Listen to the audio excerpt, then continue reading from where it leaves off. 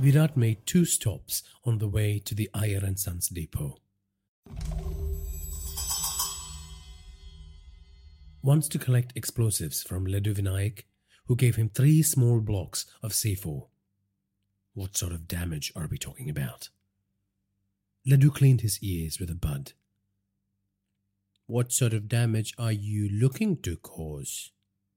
Level a small office or a few vehicles. It will do just fine, Laddu said, pressing the bud deeper into his ears. Usual method? Yup, stick it to the desired surface, flick that red switch on the transmitter, and press the green button on the remote when you are ready, he said, throwing a small, chunky, battery-shaped remote at Virat. How long? Once I have pressed this button. Instant, Laddu said, analyzing the brown wax at the end of the bud. They shook hands and exchanged the goods for money. Then Virat stopped at the petrol station and rang Nirmala. Darling, it's so good to hear from you. Virat just breathed. Hello? You there? Is everything okay? Yeah. What happened? This is an unusual call. Just. Oh yeah? You miss me? Silence. Baby? I just wanted to hear your voice. I don't think you're okay. Got to go. Virat bought a Diet Coke and some chewing gum and filled up the jeep. Then he opened the boot and looked at the long rectangular case. It had been a while since he had used an M16 rifle with a scope.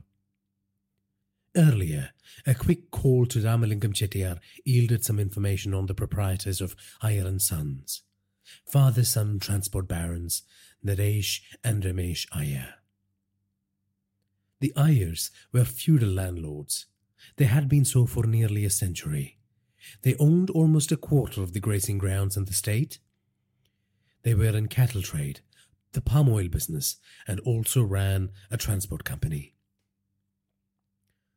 Chettiar told him that they were suspected of using their trucks for illegal arms trade, transportation of criminals, and aiding sex slavery rackets. Virat was hoping he didn't have to use the rifle.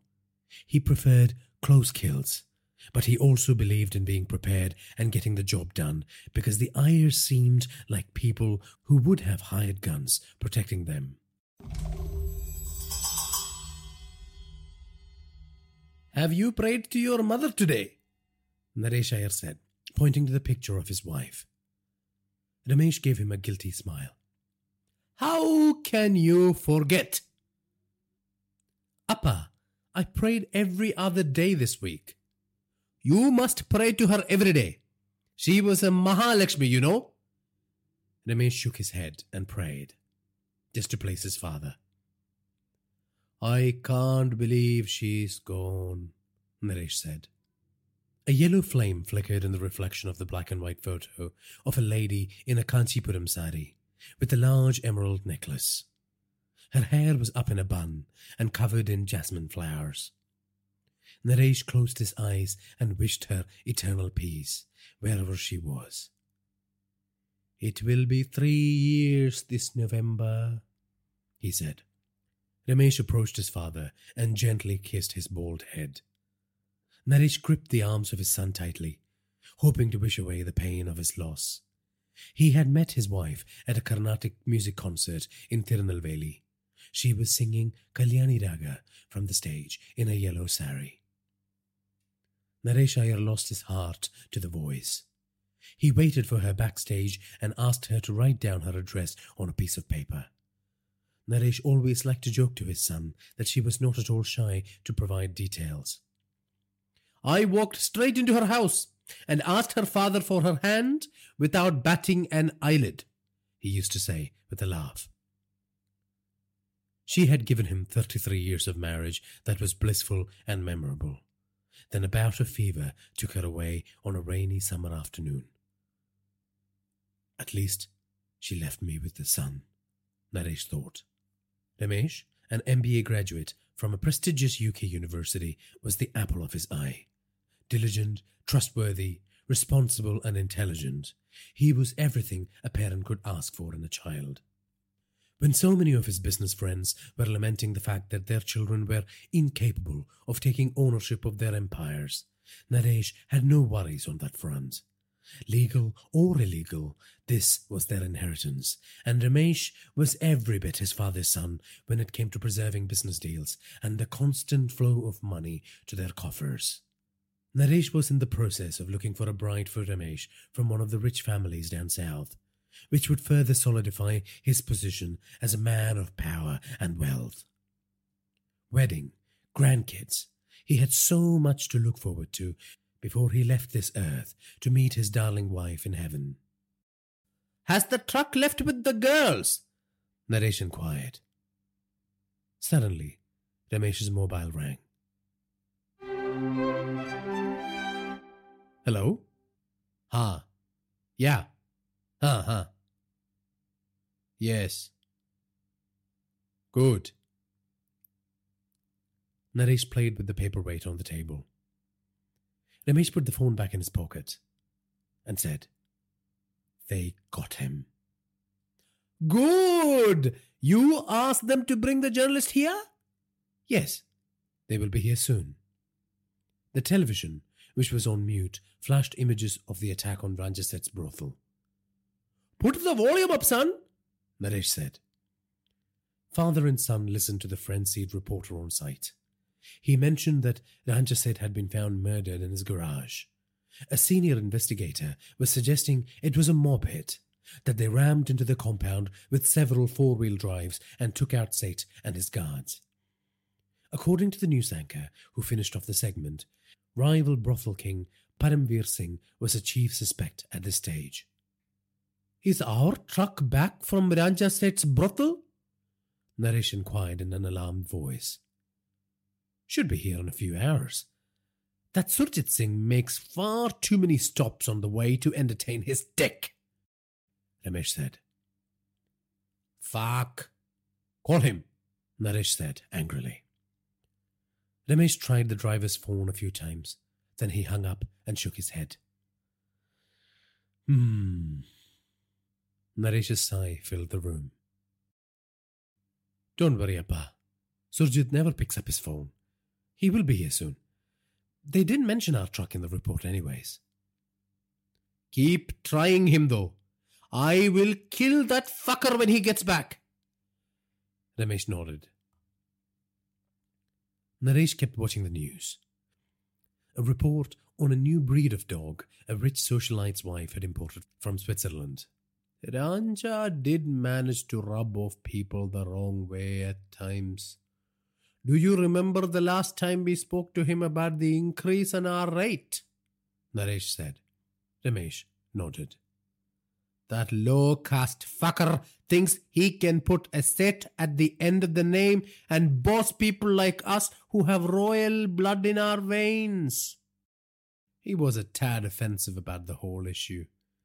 Ramesh agreed. "I wanted to put a bullet in his head right there." Ramesh laughed at his father's temper. "Stop laughing. I was going to end our business with that untouchable anyways. We have other players who are willing to pay more. So good riddance, I say." Naresh spat into a copper vessel next to him. "Well, at least he wasn't killed in a police raid, Appa. As long as our business is safe.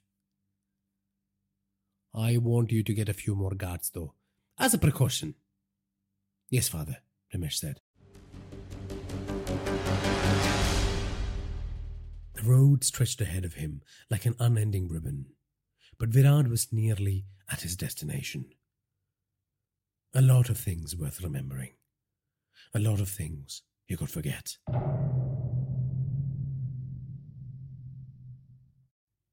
Diwali, 10 years ago.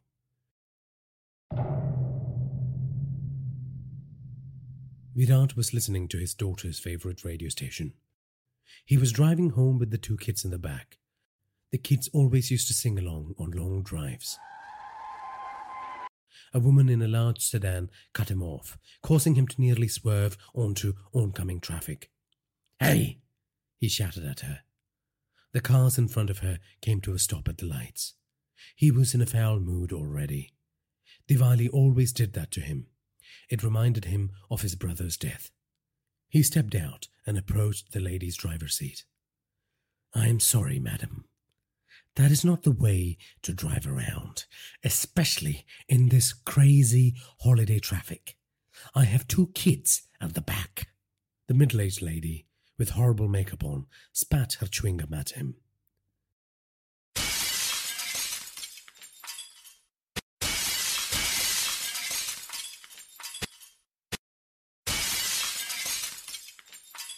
Virat pulled a steel pipe from the median and smashed in the glass of the lady's imported car. The woman sat in her car, screaming her head off. Then he got back in his car and drove off. The kids were gently sobbing in the back seat. "Shut up, or I will give you a reason to cry!" He turned around and shouted at them. When they got home, the kids ran to Ravina and told her what happened. "What is this, Virat? In public? In front of your kids? Why can't you control yourself?" Virat, who was sitting on the couch tearing up the special issue of a news magazine, did not look up. "Answer me.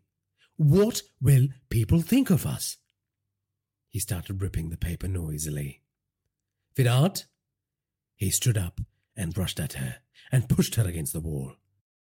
The kids watched on with terrified eyes as Virat grabbed their mum by her neck. "Do not lecture me on how to conduct myself in public." The kids cried. "Why don't you just kill me and the kids?" Ravina said tearfully. Virat let her go and walked out of the house.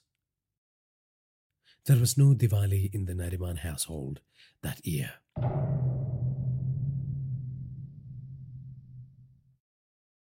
Naresh Iyer had his son and one of his goons tie the journalist to a pole in the warehouse.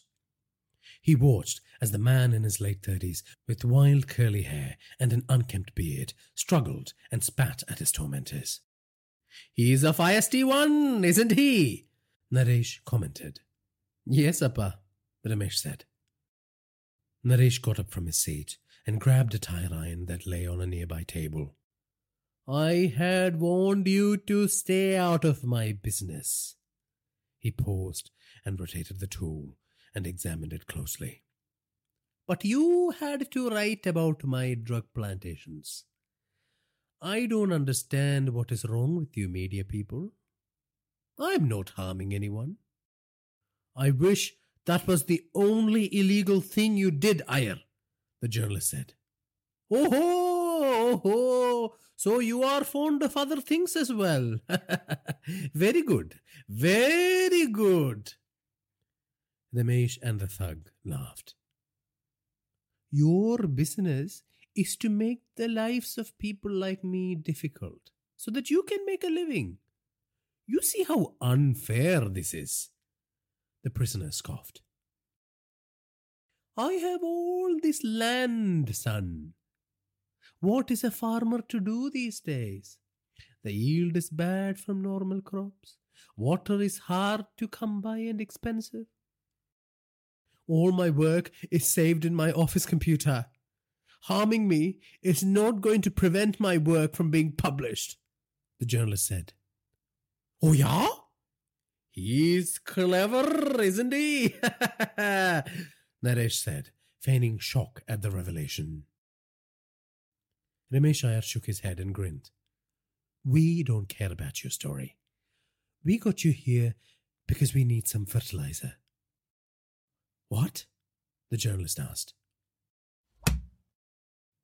Naresh swung the tire iron into the journalist's kneecap. He screamed in pain. A loud sound outside. Ramesh looked around in surprise. "Did you hear that?" The thug shook his head.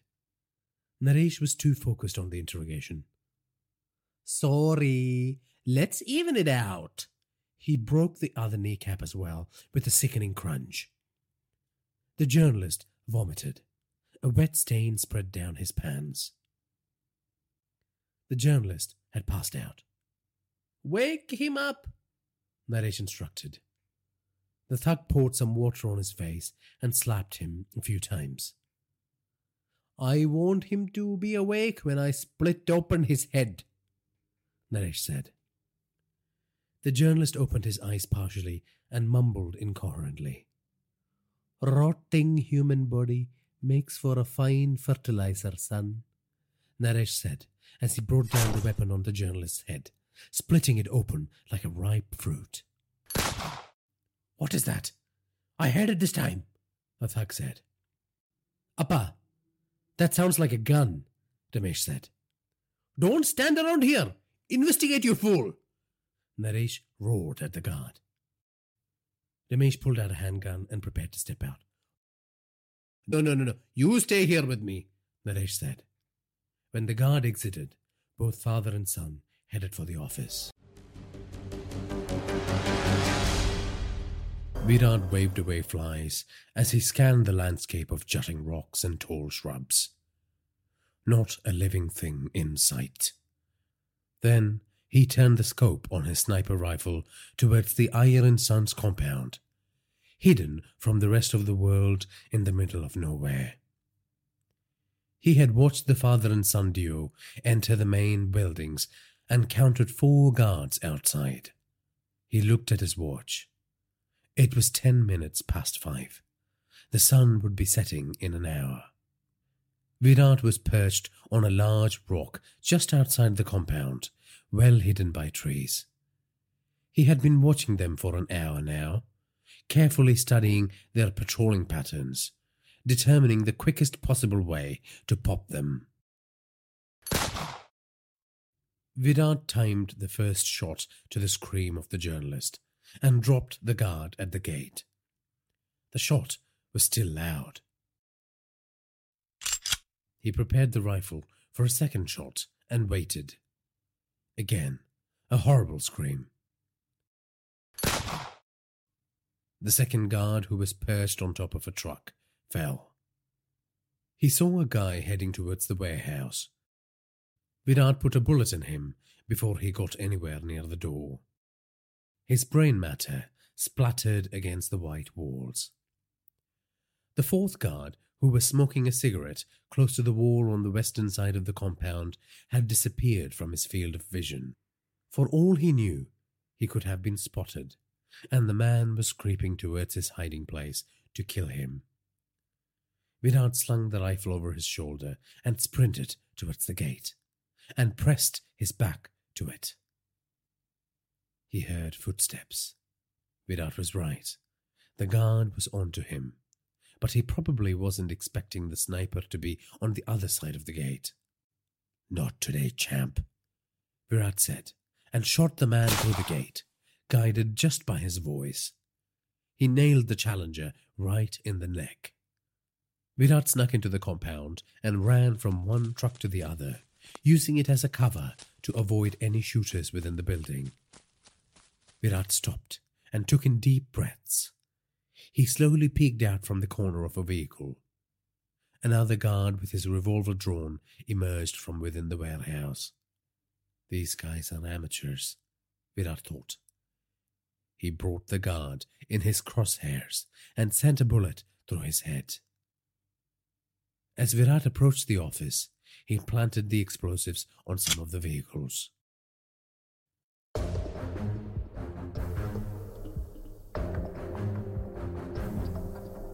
"Appa, who could it be?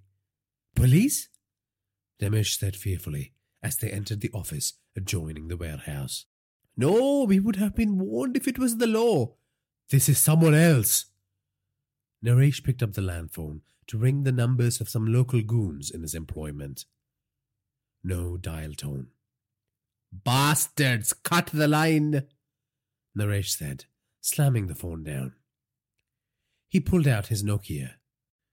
The bad thing about basing your illegal activities in an isolated area was the shitty reception on the mobile phones.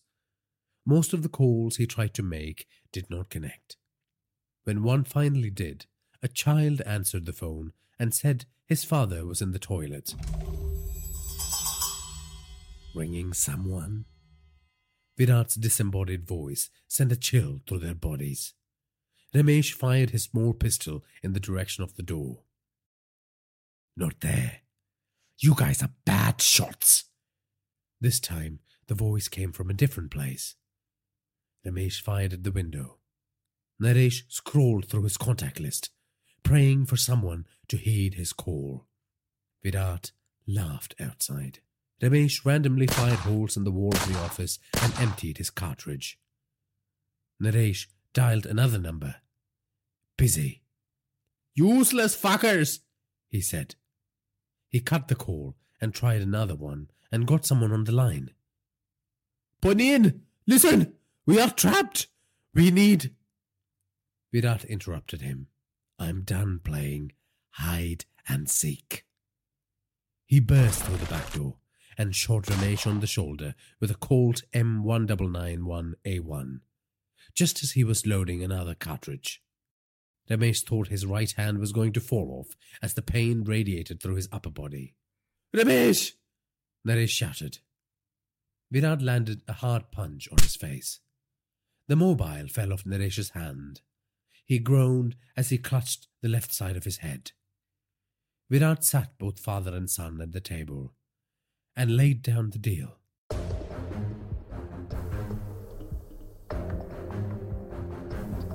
I will let your son go if you tell me where I can find Sai Kali Bhakt. He is somewhere in Nepal. I don't know where exactly, Naresh said. His voice was devoid of any ancestral pride or the arrogance of his wealth.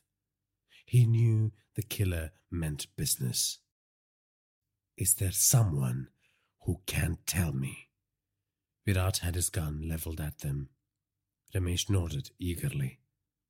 Naresh glared at his son in anger. Ah, a cooperative, sensible young man. I think you will survive this ordeal, son, Virat said. Who ordered this hit? Naresh asked.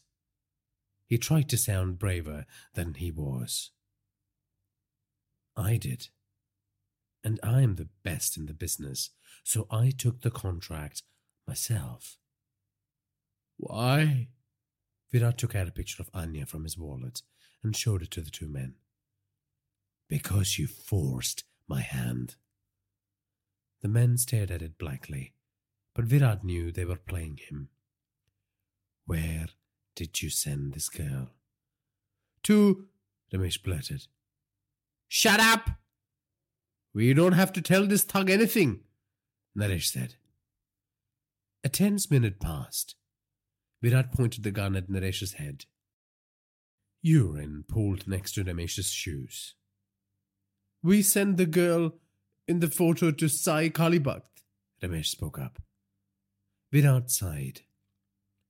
Kali wanted her personally, so she was not touched by anyone, Ramesh said, his voice quivering with fear.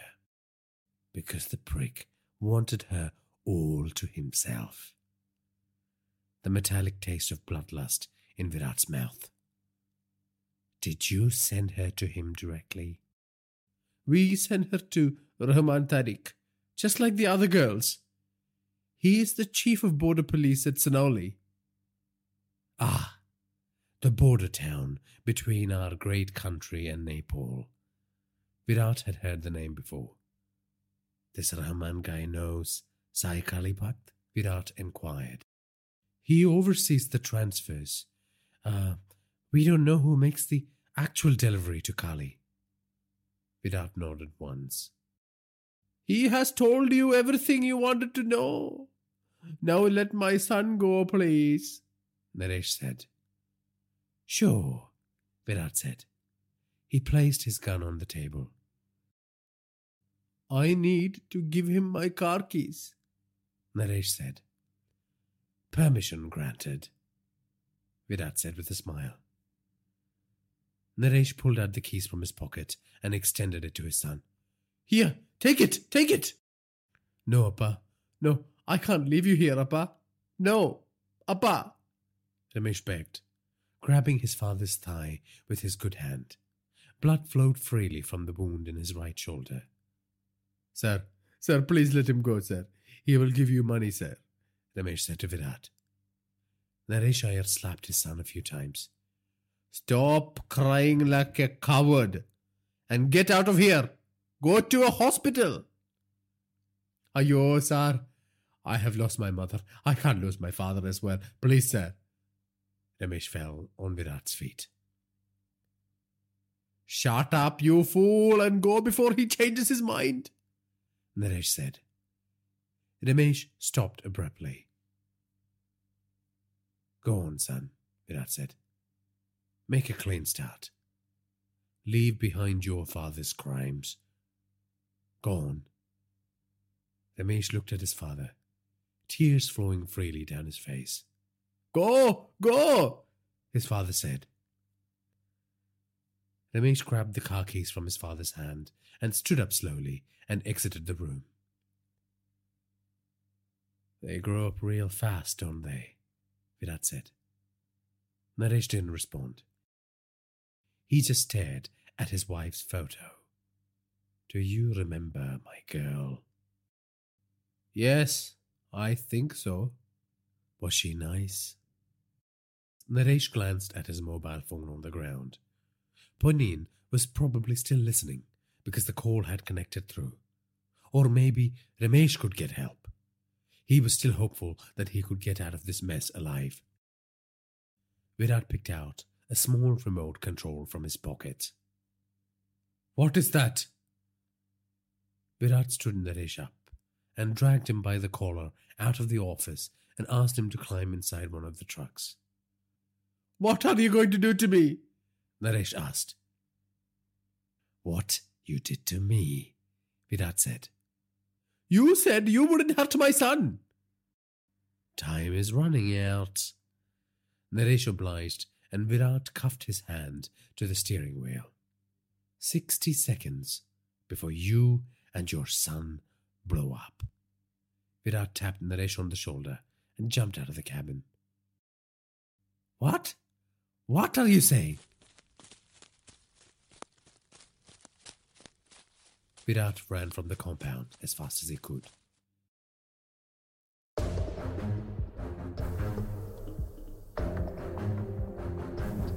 A Ganesha idol attached to the dashboard of the truck mocked Naresh as he struggled to escape the handcuffs. What has this bastard done? He said to himself. Naresh said a prayer to all his favourite gods. He opened the glove box and spotted a small screwdriver tucked away in the corner. He picked it up excitedly and smiled. The vehicle blew up along with another truck in the compound.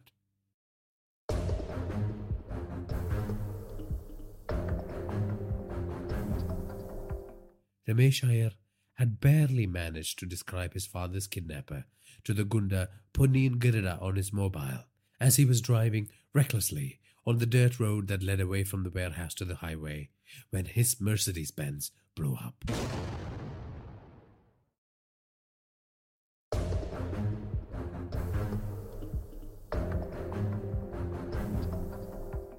Earlier, Naresh's call had connected before the phone fell down on the ground. Punin Girida, Naresh Iyer's favourite muscle for hire, had listened to the conversation between Virat and his two captives. It cut off, and then the brave call from Ramesh. It didn't sound good. Punin jumped in his car and headed straight for the depot.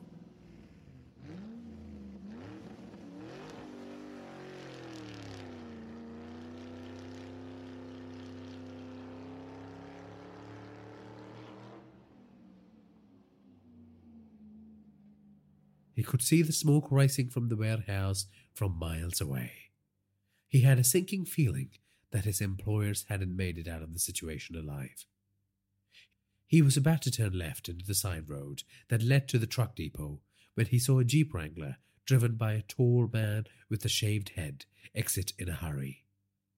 Punin decided to follow the Jeep Wrangler. He badly wanted to get his hands on the bastard who had killed his employers. It began as a stabbing pain on the right side of his head. Within a matter of seconds, Virat's vision blurred, and then bright flashes of strobe lighting, accompanied by an intense sensation of his head being crushed, made him lose control of the car. Virat slammed hard on the brakes. This is not good enough, he thought. It was a lonely stretch of the highway, and not the best place to roll a car.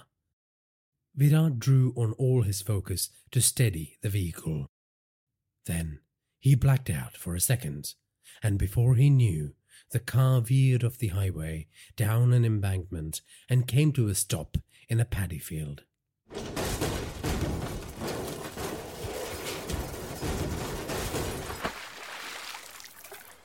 The front of the car crumpled slightly at the impact, but otherwise it was intact. Virat sat in the Wrangler for a while, hands on his head. The smell of wet mud and rancid water made him sick. He looked for painkillers in his glove box and found one tablet in the container. He hadn't eaten or slept properly over the last 3 days. Age is starting to catch up with me, he thought. He popped the last pill and took out the flask from his inner pocket and shook it. It was empty. He swore and swallowed the pill. Virat tried to open the car door, but the pain became intense again, and he had to abort the attempt and lay on the car seat. "Are you okay?" A gruff voice startled him. He tried to focus on the face, peering in through the window. The only thing he could make out was a gold chain reflecting the moonlight. "I'm fine." Virat opened the car door and stepped out into the balmy night. His leather shoes sank into the water and mushy soil.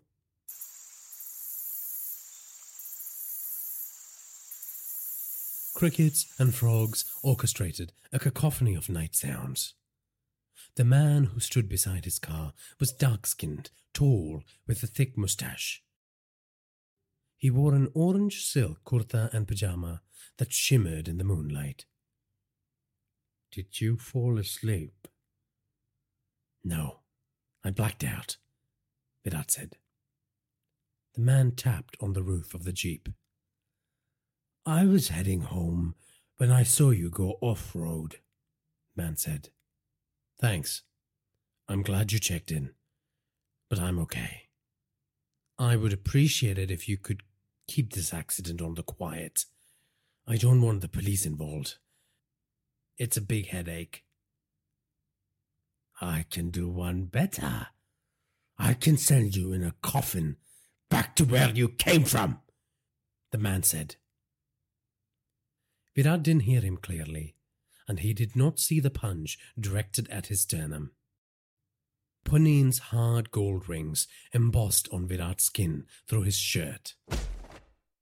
Virat reeled back in pain and sat down on the mud.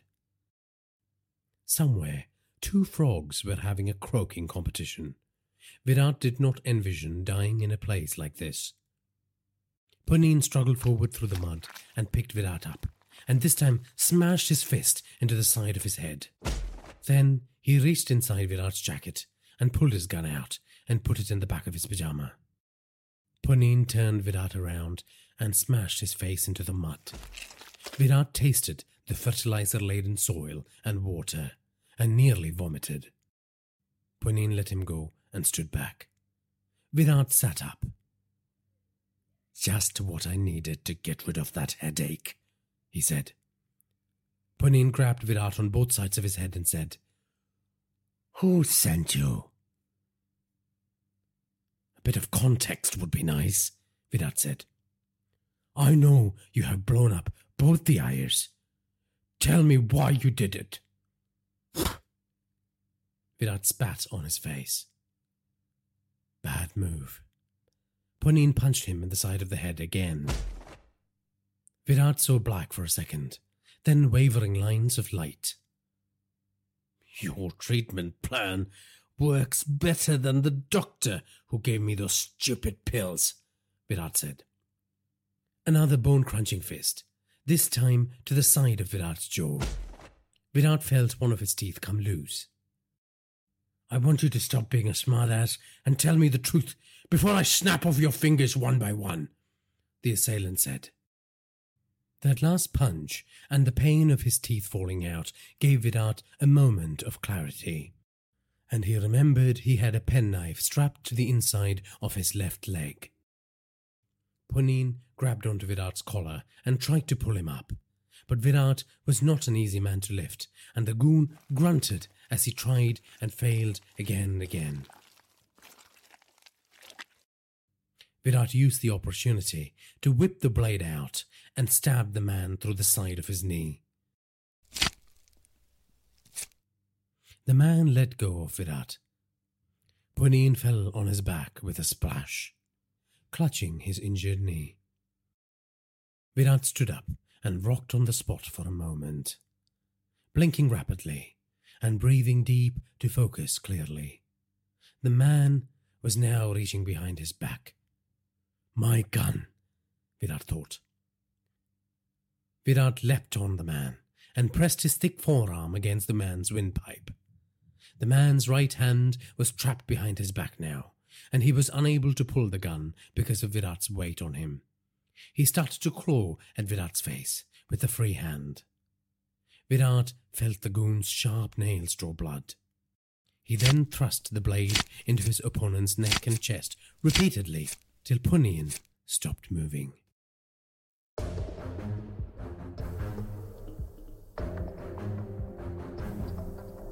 He retrieved the sim and scattered the rest of the pieces around the field. Virat's face was a bloody mess. He could feel the exposed flesh on both sides. He needed stitches. He retrieved his gun and went back to his SUV and started it.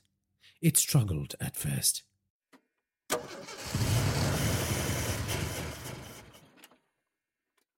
Come on, Mary Jaan."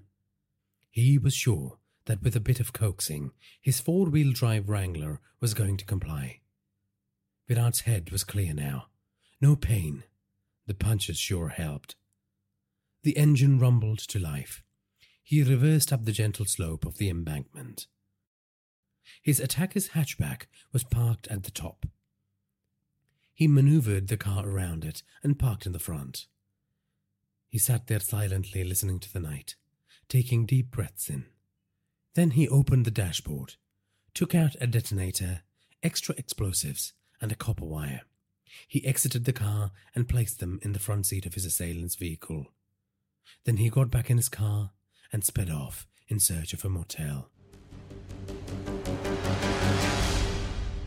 Virat parked in front of the fuel station and tried to make a call from his mobile, but it was totally wrecked from the water in the field. He went to the outside toilet and checked his face in the mirror. It was just as he suspected. Cuts and bruises, as if he had just finished a 12-round boxing match. He washed away the blood, and when it kept bleeding, he pressed paper towels on it and held it there. He tried to wipe away the dirt and grime on his clothes, but it was of no use, because the thick mud from the field stuck to him with a vengeance. He didn't want his face on the petrol station's security camera, so he didn't go in. He walked to a motel opposite the gas station, on the other side of the highway. It was an old joint with a broken vacant rooms available board attached precariously to rusted metal poles. It didn't even have a name. The clerk, an old lady in a maxi, was fast asleep on her chair, her lips quivering and nostrils flaring as she snored.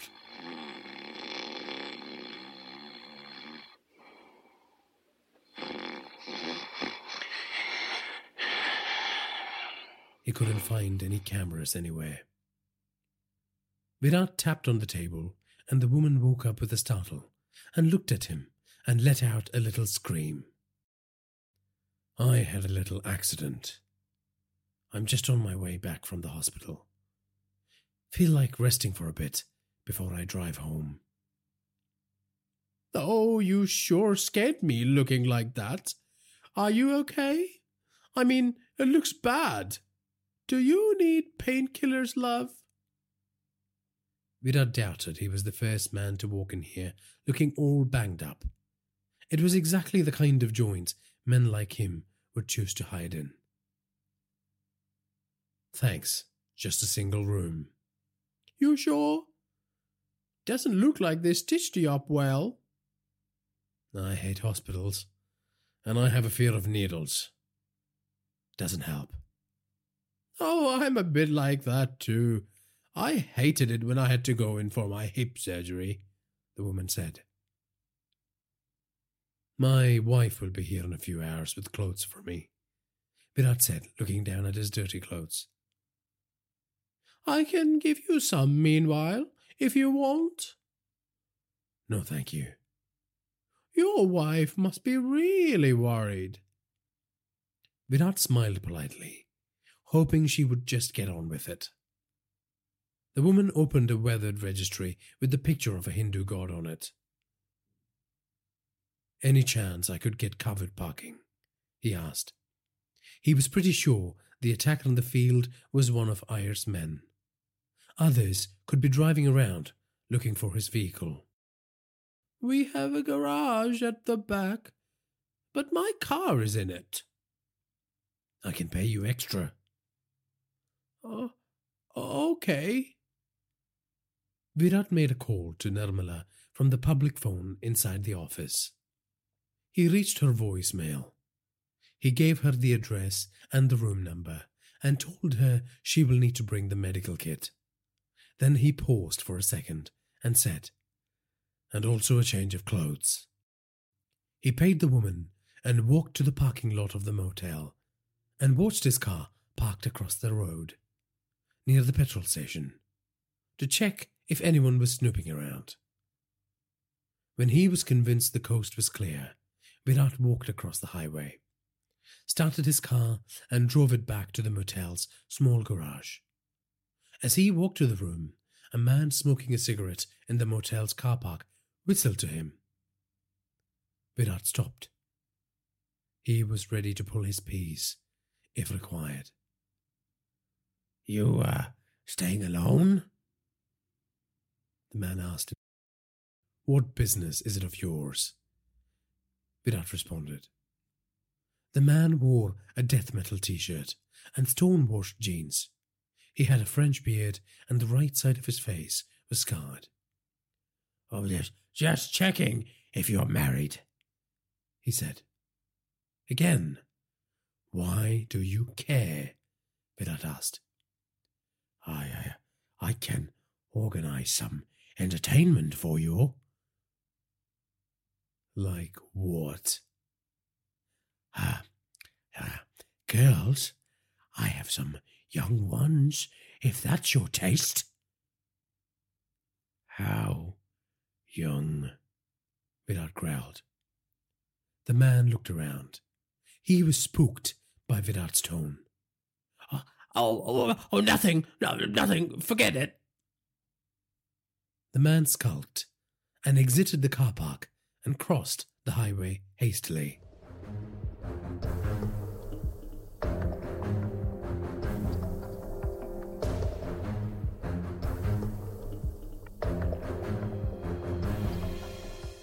Virat went to his room and threw his clothes in the bin and took a shower. He watched the dirt and the blood flow down the drain. The warm water falling on his skin felt good. His sore muscles needed it. The bleeding had thankfully stopped, but his headache was back again. Then he went to bed and lay there naked, watching the ceiling fan creak away. The heat and the pain lulled him to sleep. In his dream, he was at Anya's graduation party. She looked cute in her black gown and hat. Ravina was standing to the right of Anya. She looked stunning in an electric blue gown. "Where's your brother?" Virat asked Anya. "There he is," she pointed. Praveen was in a corner, shooting up drugs into his vein. Virat lost his cool. He shouted at his son in front of the guests. Ravina, who was cheerful and chatty till then, made an angry face at him and walked out. "Ravina, why are you being angry at me?" He followed her. She exited the room and slammed the door behind. Virat raced to the door and turned the knob repeatedly, with all his strength, but couldn't open it. "You spoilt brat," he said, turning around. But his father had replaced his son.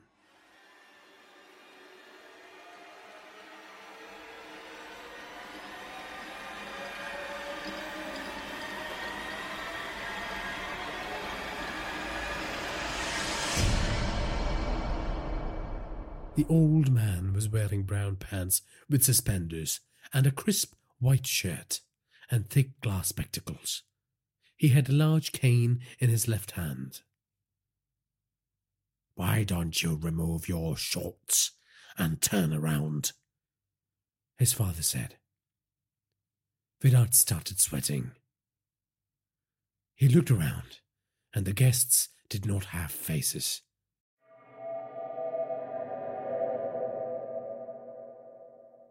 Anya stood in front of her cake fearfully. Virat then turned to his father and said, "I hate you."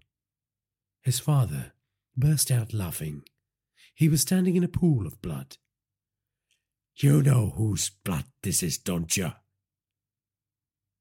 "Yes, I do," Virat said. "Why don't you join him as well?"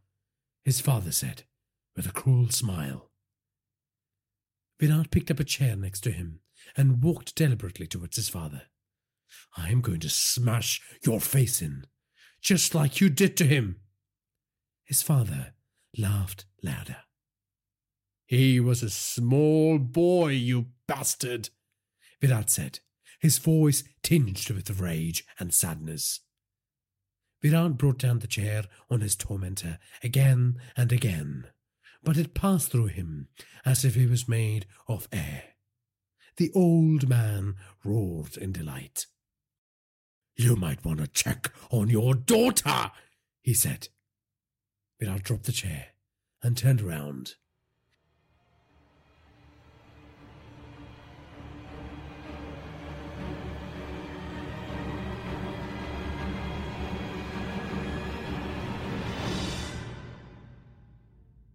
He found Anya's severed head on the cake. A lighted candle was burning on top of her head. Virat tried to scream, but he couldn't. The people around him dissolved into darkness. A cold fear gripped his soul.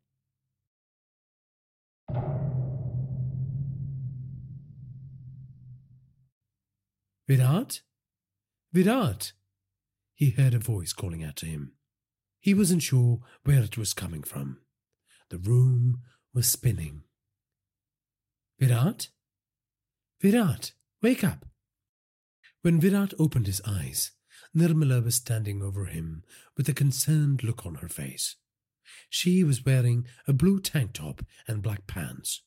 A crocodile leather belt with a large buckle was wrapped tightly around her waist. "Darling, what have you done to your face?" Virat sat up on the bed in a hurry. "Sleeping naked without locking the door." "Oh, shit," Virat said. Anyone could have walked in and blown his brains to bits. "How are you?" "How are you?" Virat asked. "You're asking me?" Nirmala said. "You look like shit." "Tell me about it," Virat said, cracking a rare smile. It hurt to even smile. "I am not going to ask you what happened," Nirmala said. "You know that is the rule," Virat responded. "Yet I have come running to look after you," she said. "I will call someone else," Virat said, reaching for the phone. Nirmala put both her hands on his shoulder and gave him a stern look. Don't be like that. Virat lay down on the bed. Nirmala opened her medical kit and cleaned his wounds and stitched them. Virat didn't wince even once. He lay, watching Nirmala, running his hands gently over her sharp features. Do you have any ice in the fridge by any chance? She asked. Virat nodded. He headed to the windows and checked the surroundings for any activity. Quiet, nothing unusual. He had made a mental note of the cars parked in the lot. Nirmala's was the only new one. When he was satisfied, he checked the door and locked it properly. Then he grabbed some ice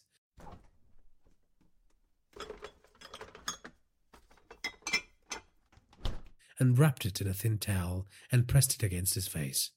Look at my bag, Nirmala said with a smile. Virat found a small bottle of Jack Daniels. A woman who knows my heart, he said. Just the right medicine for you.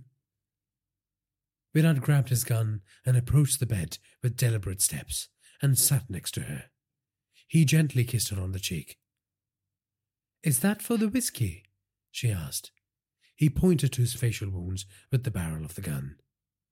Thank you. She landed a soft kiss on his lips.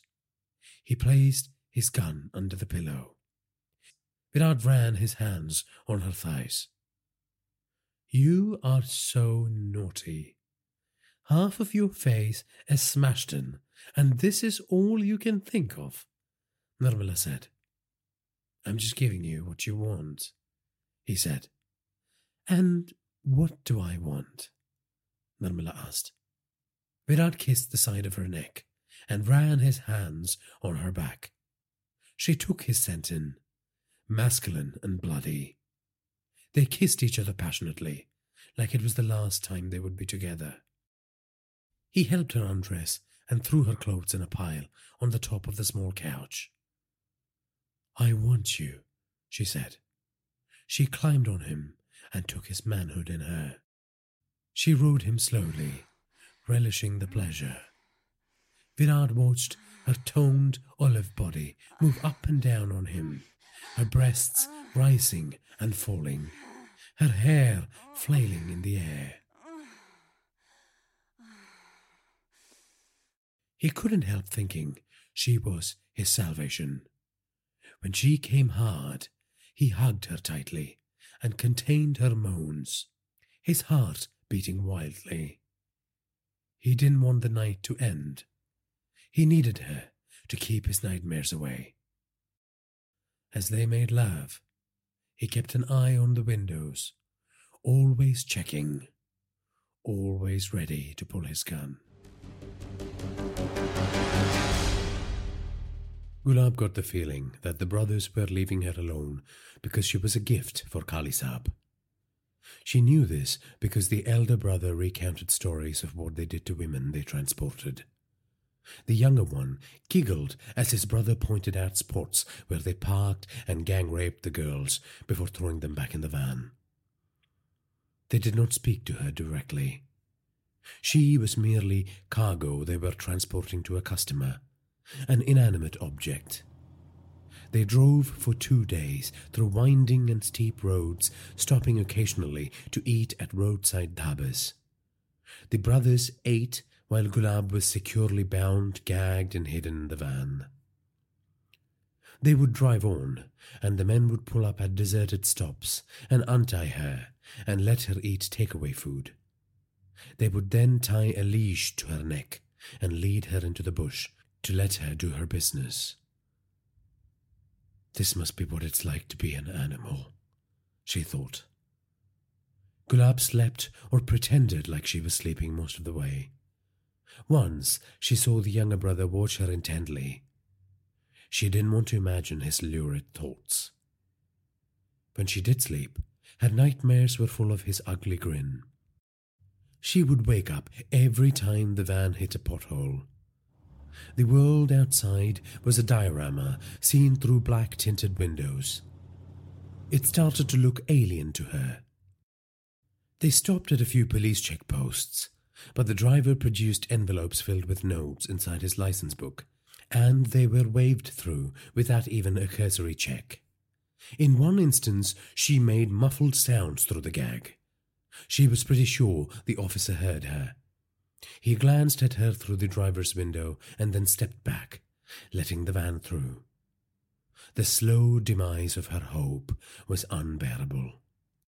When they reached the farm, they pulled her out of the van and handed her over to a large man with a handlebar moustache. He wore a white vest, a blue lungi, and a yellow belt with a knife dangling from it. They called the man Punnachami. He promptly grabbed a brown paper bag from the brothers, which Gulab suspected was money. He looked into the bag once and turned his head to the right, as if to dismiss the couriers. "Enjoy your last few days," the elder brother said. The younger one started laughing uncontrollably, thumping his brother on the back. Gulab watched them in rage, her vision blurred by hot tears as they jumped in the van and drove away. The farmhouse was set on top of a small hillock and surrounded by dry grass as long as the eye could see. Goats with dirty fur roamed the vast landscape, bleating and shitting and nibbling on the shrubs. Mountains, otherworldly and colossal, surrounded them like sentinels. The man untied her hands and removed the gag from her mouth. "Come on," he said rudely. The long trip in the van had made her legs stiff and sore. Gulab hobbled outside the side of the house and followed the man as he walked in the direction of the cowshed behind the main building. It was built with mud bricks and featured a thatched roof. 2 large cows, tied to a wooden railing, chewed on grass and watched her dispassionately as Punnachami led her to a small room built into the shed. She stood in front of it with fearful eyes. "Do you need a special invitation?" Gulab moved closer to the door. He pushed her inside and locked the door. It was empty. The smell of urine overwhelmed her senses, and all manners of flies explored her skin. "I am now the equivalent of a piece of shit," she thought.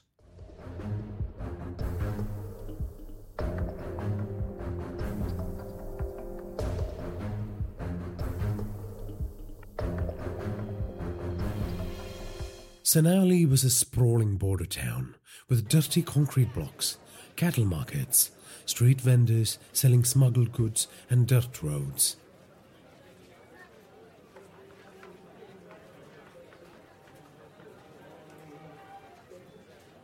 A vast savanna of dry grass and stunted trees radiated out of its borders. Tall mountains rose in the distance, snow-capped and cold. It was a town that could have died slowly and painfully, and forgotten by history, had it not been on the trading route between India and Nepal. The highway that cuts through the town brought demand for mechanics, chefs, hoteliers, and sex workers. Before long, evil men who smuggled guns, drugs, and human beings made Senali their home. The man who controlled the gates of this kingdom and maintained its sordid reputation was Inspector Rahman Tariq with the Border Protection Force. He was 6 feet tall with very curly hair. He was lean to the point of looking unhealthy. He had severe eczema on his hands, and so he wore black gloves. His face was covered in freckles, and his dark brown eyes fixed everyone with an inquisitorial gaze. He had already built marble houses for his 3 wives in his hometown in Rajasthan, and he was working towards owning a chain of liquor stops before retirement. Nothing escaped his hawk-like gaze. Beasts could roam the jungle that was Senali and take what they wanted as long as the king was given his cut, and those who paid homage to him faithfully had his complete and unwavering loyalty. Rahman was presently checking the license of some tourists on motorcycles when one of the trucks belonging to a sex trafficking syndicate he took bribes from turned up.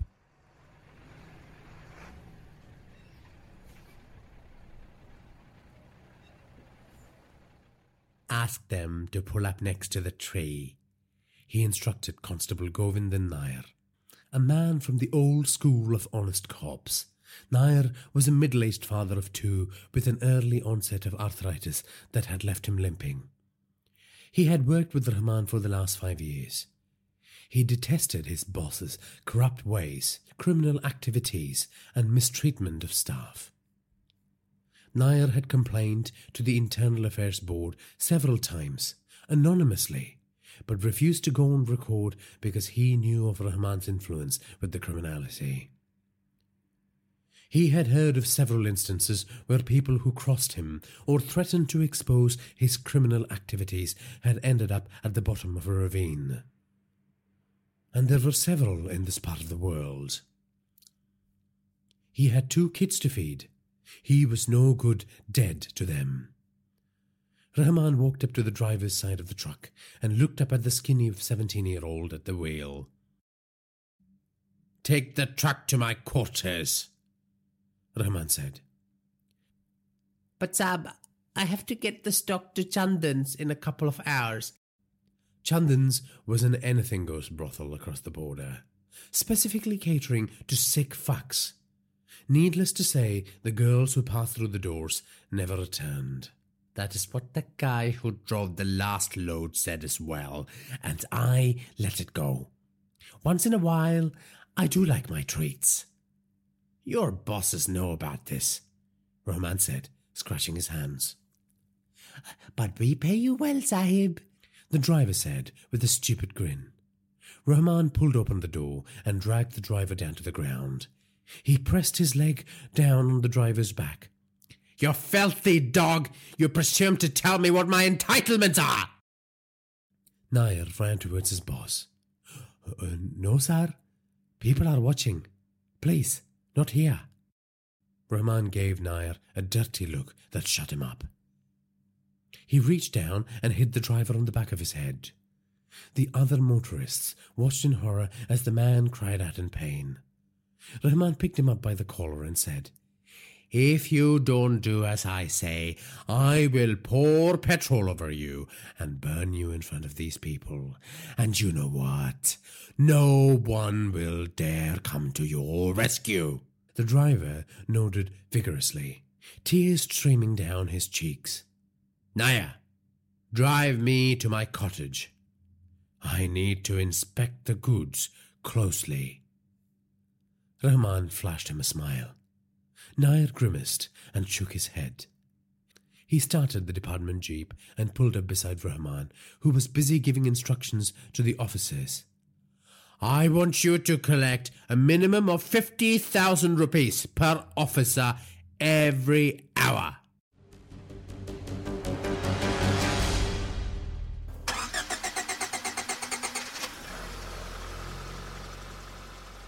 When Rahman was finally seated, Nair put his foot down on the accelerator and navigated the busy roads of Senali, thronging with tourists, truck drivers, and traders.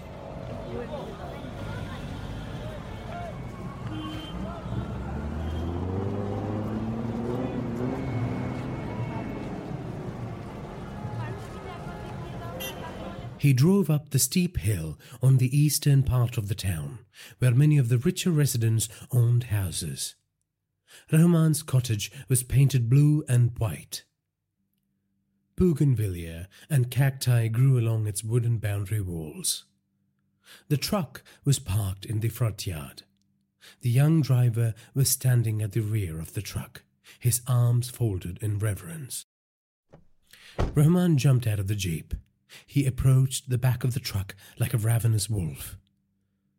"Open it," Rahman said. The driver slid the steel lock to the side and swung open the back door. The inside of the truck was painted white, and 4 young girls lay unconscious on tiny mattresses. "Horse tranquilizer?" Rahman said. "Sometimes They get a bit too rowdy, Sab, the driver said. Rahman climbed into the truck and examined the girls. These are some real young flowers you've got here, eh?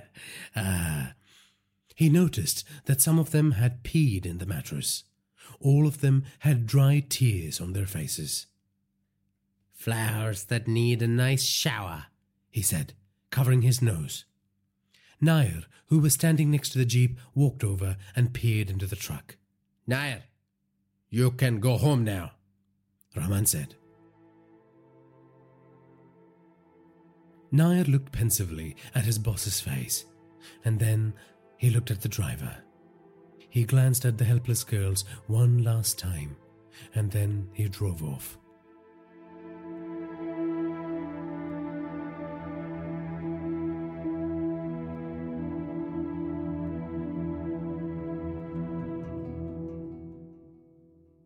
Rahman bent down and lifted the girls' clothes and examined them one by one.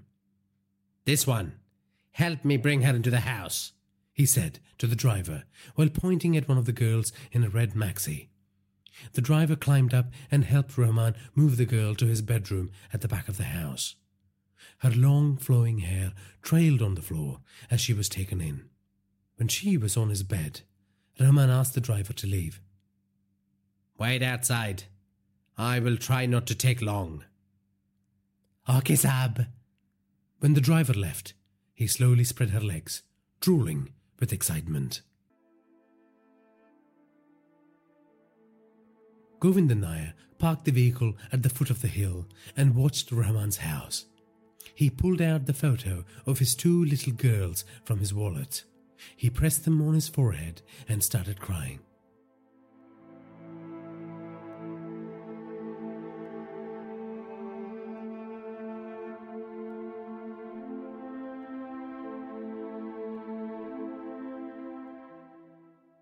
Virat sat in his jeep, watching Govinda Nair. He was on a few different types of painkillers to deal with the thrashing he received from Naresh Iyer's Gunda. He touched the sore parts of his face and winced. Virat peered through his binoculars. The policeman was shaking his head. He could almost hear him wailing. Rahman's cottage was at the top of the hill. Virat stepped out of the vehicle and followed a trail that led through a grove. A quick climb and he reached the wooded area behind the house.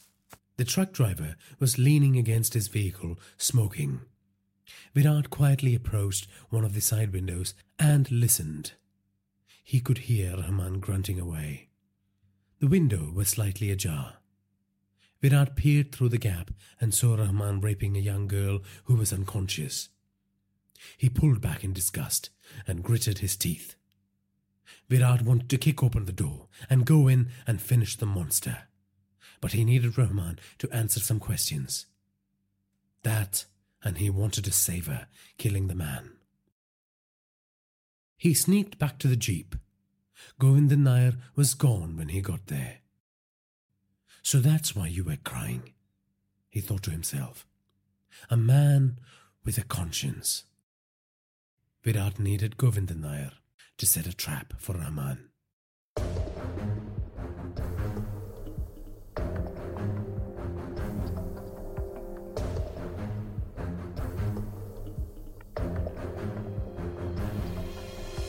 He drove back to town and searched for Govinda Nair's police jeep.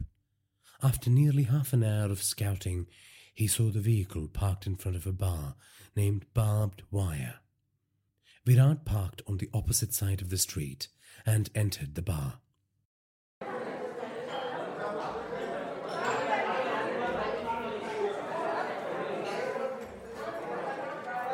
The dimly lit establishment had a counter on the corner and a rack behind it where local brands of whiskey, brandy and rum were displayed. A large fridge stocked with cheap beer stood to its right. The bartender, who was serving a huge line of customers, shouted like a fish vendor. Several plastic tables and chairs were spread around the room for patrons. Virat scanned the room and spotted Nair in a corner, sitting alone. He joined him at the table, and sat down with a loud thump. He checked out the name on the police badge pinned to the man's left breast pocket. "Not the best ambience," Virat said. "Get lost," Nair said, taking a sip. "Not here for the company, I gather," Virat said. "If you haven't taken a cue from what I said, and don't respect what I can do with the power of my uniform," Govinda Nair said, pulling up his collar, "then I'm happy to kick you out of here myself." "Mr. Will kick my ass, policeman. Is that why you were sitting outside your boss's house, crying, while a helpless girl was being raped inside?" Stunned silence. Who are you?" Fear dawned on Nair. Virat smiled and tapped his fingers on the table. "Did Kali Saab send you?" Virat grabbed the glass that was shaking in Nair's hand and placed it on the table. "Why are you here? What do you want?" Nair said, attempting to get up. "Sit," Virat said, in a commanding voice. Nair slowly sat back in his chair. "I am an independent operator. I get rid of scumbags." "Oh, what do you mean?" Nair said. "Rahman was responsible for my daughter being trafficked across the border and sold to Saik Ali Bhakt." Virat pulled out Anya's photo from his wallet and placed it in front of the constable. Nair picked it up and looked at it. "I haven't seen her." "Not likely," Virat said. "If I may ask, what happened to her?" Nair asked hesitantly. Virat just bit his lower lip. "I need you to tell me when I can get to your boss, and I need you to forget you ever met me," Virat said. What are you going to do to him?" "Something you should have done a long time ago," Virat said. Nair was panicking. He didn't know Virat and his background. He dreaded to think what would happen to him and his family if the whole thing went pear-shaped. "Look, I can't help you. I have tried to complain many times, and each time my concerns were dismissed. Rahman is way too powerful," Nair said. "No one is more powerful than a bullet," Virat said, without betraying any emotion. "I don't know you, man. For all I know, you've been sent by Rahman to test my loyalty to him." "Oh, then you have failed the test," Virat responded. "You would be dead by now if that was the case."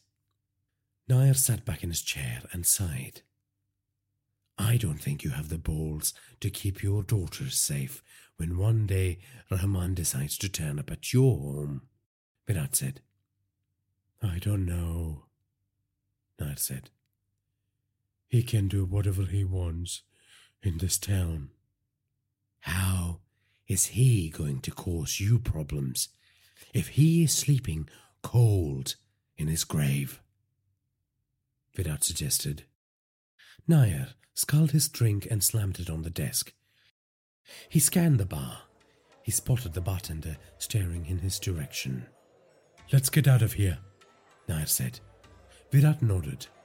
They exited the bar, Nair hobbling faster than he normally did.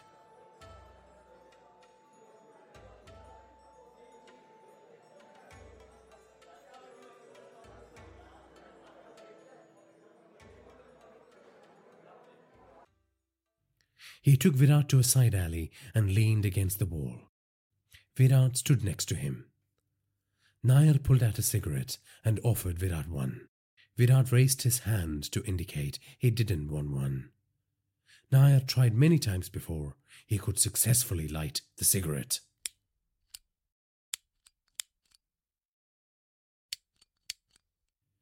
"Calm down, my friend," Virat said. Nair breathed the smoke in deeply.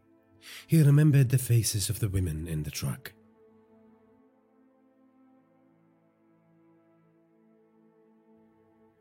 He goes to the local strip club on Sunday nights, Nair said, almost embarrassed by what he had to share.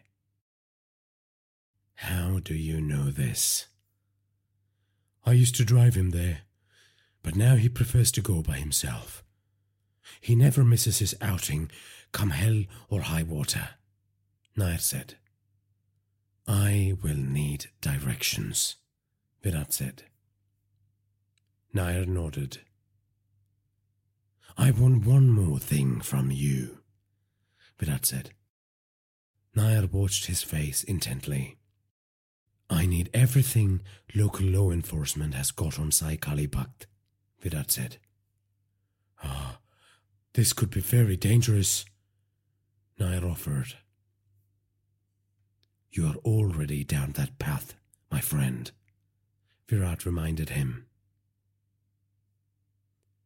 You don't know who you are messing with. Yes, I do. A rotten prick who has been breathing for too long. You're going to take Kali Saab out too? Virat wrote his number down on a piece of paper and gave it to Nair. I want you to get back to me by tonight, Virat said. Then he turned around and walked away into the darkness.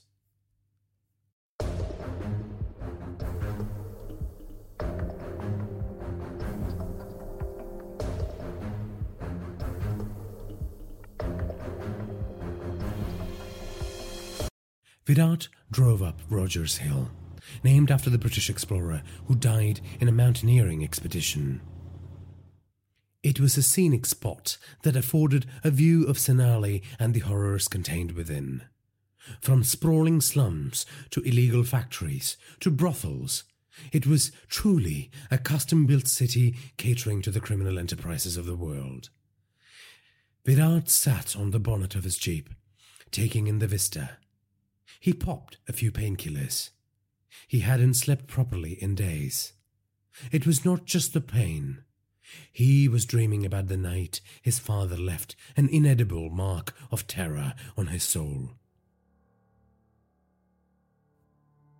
It was Dussehra, and most of the neighborhood was at the local fair. His mother was at the temple doing pujas to please the gods and seek their blessings. His father had taken part in a gambling session at the local den and lost 6 months' worth of savings. He drank for several hours, and by the time he reached home, his anger and embarrassment over the loss had turned him into a raging demon. Virat's mother had asked him and his brother Vivek to stay back at home as punishment for their poor grades at school. They were playing cricket inside the house, and just as he walked in, Vivek slammed the ball into the television set, wrecking the picture tube. Virat's father grabbed the cricket bat of the boy, who was 2 years older than Virat, and beat him repeatedly on his back and his neck. The boy screamed and shouted for help, and then after a while, his body turned limp. Virat had cowered in fear under a table and watched in horror as life ebbed away from his brother's body. Virat then ran for his life, because he knew his father would turn on him next. Presently, on top of Rogers Hill, Virat shivered at that thought. The sun was setting over Senali, and the evening air brought with it a chill that crept into his soul. His father had gone to prison for 15 years and was stabbed to death in a prison fight just weeks before his release. The boogeyman was dead and gone. Yet he was a fearsome ghost that haunted his nightmares.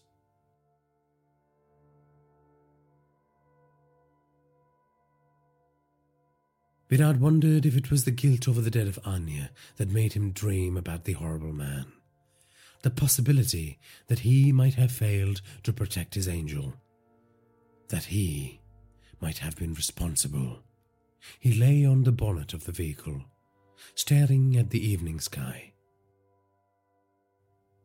The stars mocked him from their distant homes.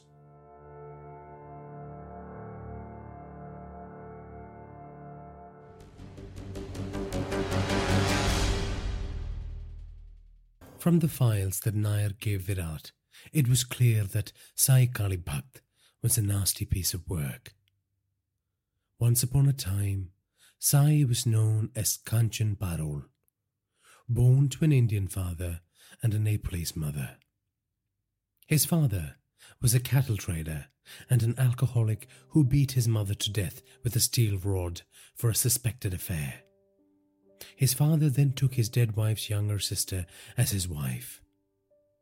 The young boy not only had to deal with the sad knowledge that his father had murdered his mother, but also watched helplessly as his aunt suffered the same abuse as his mother.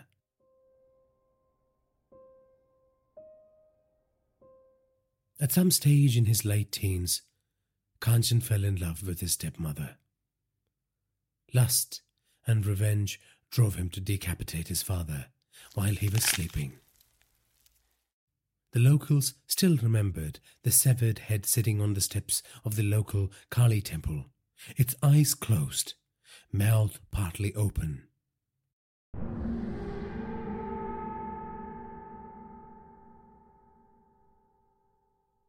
Kanchan took over his father's business and expanded his empire by using cattle to move drugs and joining hands with criminal syndicates to run guns across the border. Hey, hey, hey, hey, hey!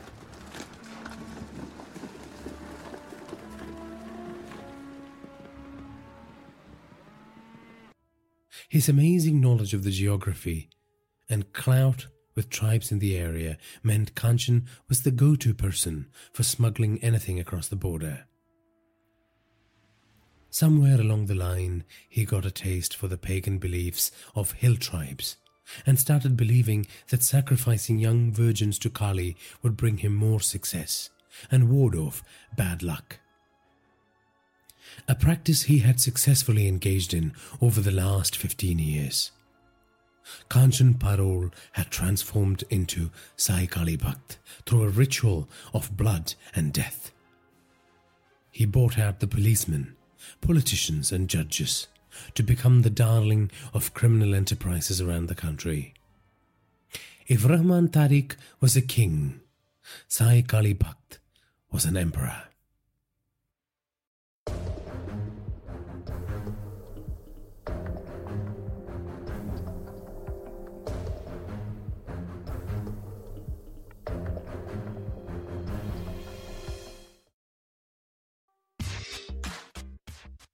The strip club was located on the outskirts of the town. Complete with velvet carpets and garish wallpaper, it was a house of sin where sinners gathered once darkness fell. Dancing poles erected on raised platforms shimmered in the disco ball's reflections.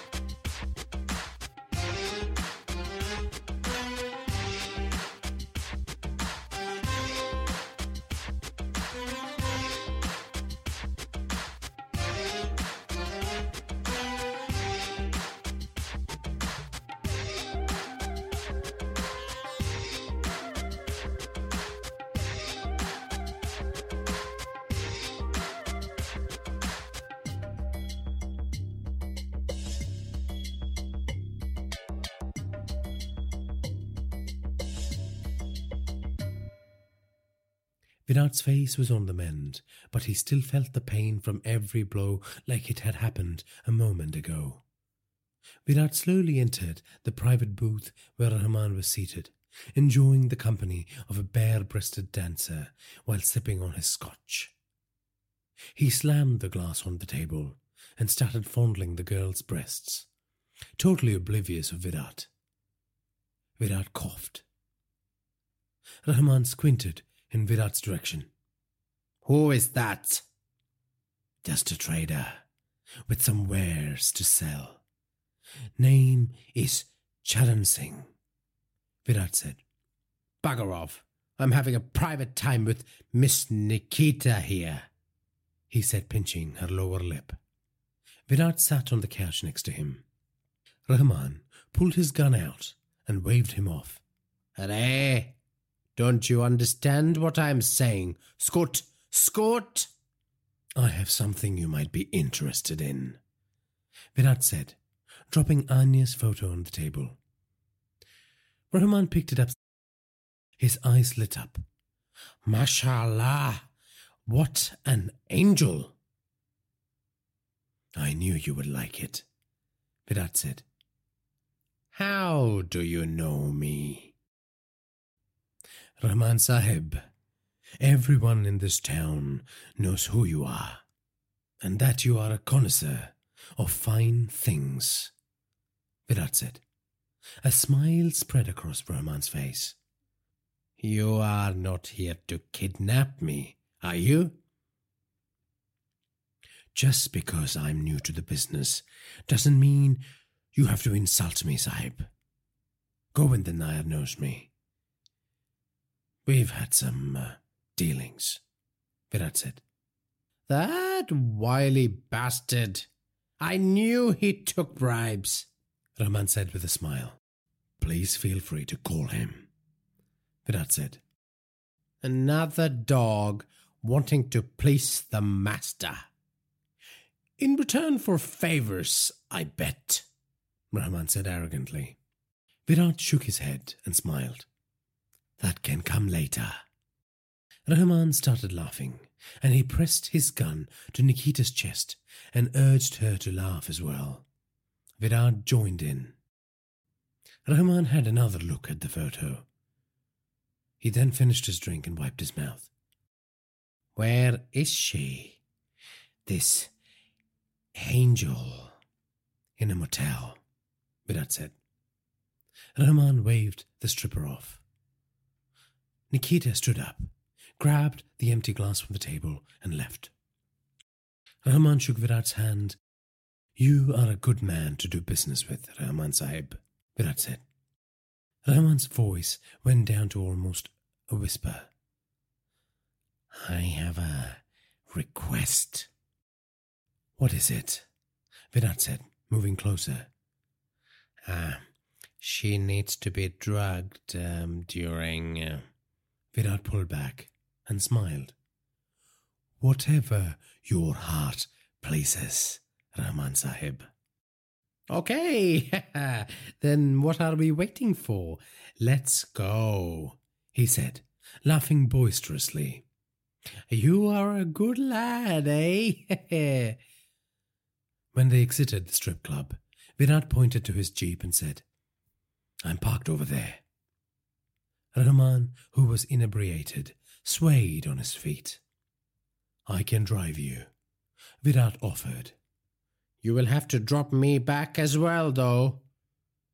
Sure, sir. Virat opened the car door for him. Rahman climbed into the seat awkwardly.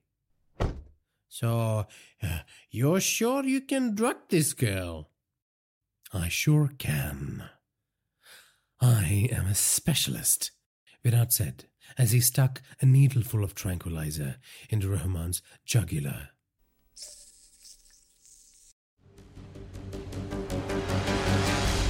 When Rahman woke up, he started blabbering about someone tricking him. He was tied to a pillar inside a brick hut. A single bulb hung from the roof, casting scary shadows around him. Virat had chosen the abandoned buildings in the outskirts of the town, with the foreknowledge that he was going to show Rahman what real pain means. Help me! Help! Rahman said, as he became more aware of his surroundings. Virat stepped out of the shadows and hit him across the face with a brick wrapped in a sock. That should wake you up, Virat said.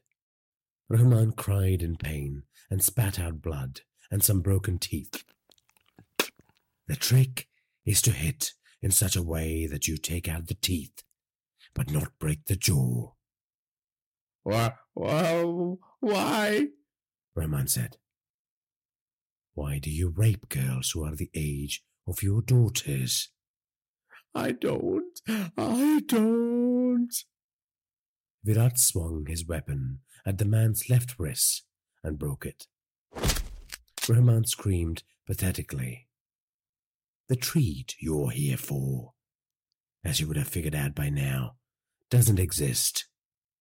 She was my daughter, and she was killed by Sai Kali Bhakt. Rahman looked at the floor, his eyes revolving in his sockets wildly. Tell me, Virat said, lifting Rahman's face up to the light. I don't know much about him. You must let me go, please. But I can help you find him. I am in the police. Virat swung the improvised weapon and took out his left elbow.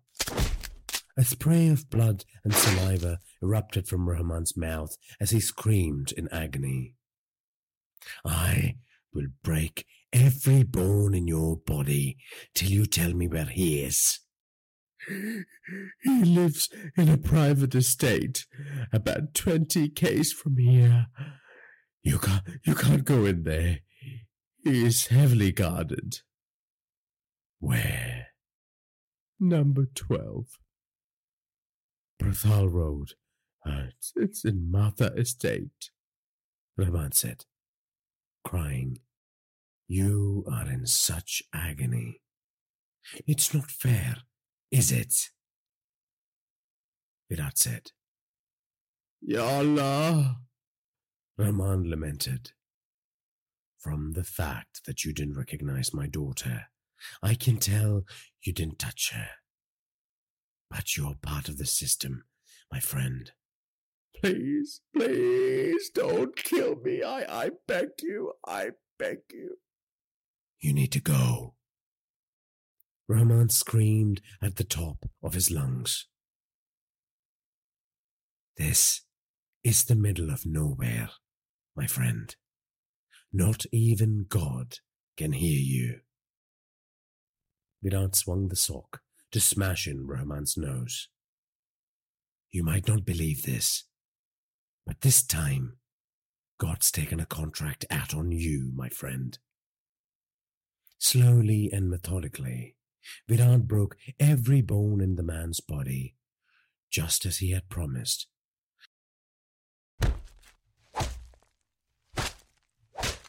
And when he was done, he chopped his head off and stuffed it into a gym bag. Then Virat drove back to the city.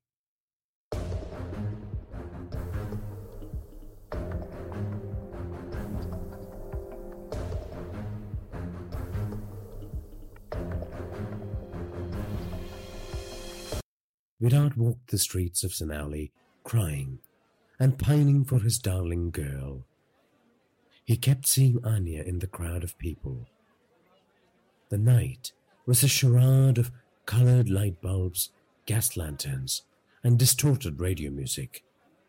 Skimpily clad young women from balconies and on the streets solicited him. Anya's face morphed into their faces. Drunken revelers thronged these lecherous provinces of the night. He didn't know how he was going to reconcile his failure to protect his daughter. Blood alone was not going to help him cope with the pain.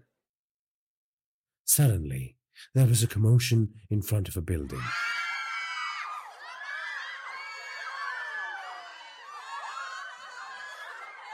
Virat pushed through the crowd. A pimp was beating a girl dressed in a black miniskirt and a yellow bikini top.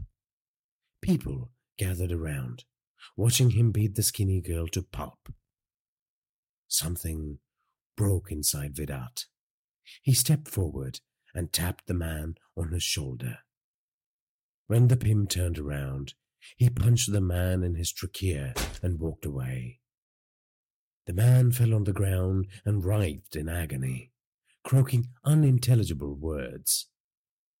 The shell-shocked crowd went silent for a minute, and then cheered as the injured woman stood up on shaky legs, wiped the blood off her face, and spat on the pimp, and kicked him in the ribs. Virat eventually ended up in a bar, and drank whiskey till he could forget Anya's face.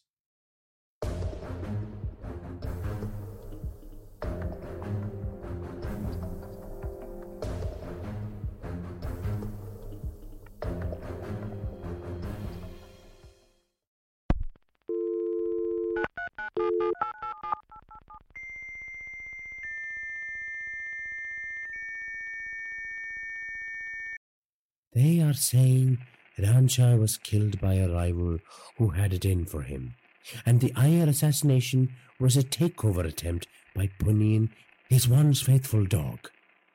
There was another death too, a supplier and his wife, and no one seems to have noticed, the informant said. The phone line crackled and cut out every few minutes. Too many coincidences, Sai Kali Bhakt said. These things happen in our business all the time. The curse of the crooked and the greedy. I would still be cautious. I appreciate the advice. The boss is very happy with your work. He wants it to stay that way. Good to hear. Keep us posted. Sai Kali Bhakt threw the phone on the couch and picked up the piece of paper on the coffee table. The date of the sacrifice was written on it in Guruji's neat handwriting. He could see it, the Virgin's head separating from her body and falling on the ground, rolling many times as it sprayed blood on the sacred ground. An offering the Divine Mother couldn't refuse. The very thought of it filled him with confidence, and the dread he felt after the phone call slowly dissipated. Ma Kali would never let him down. She was his iron shield, his impenetrable armor.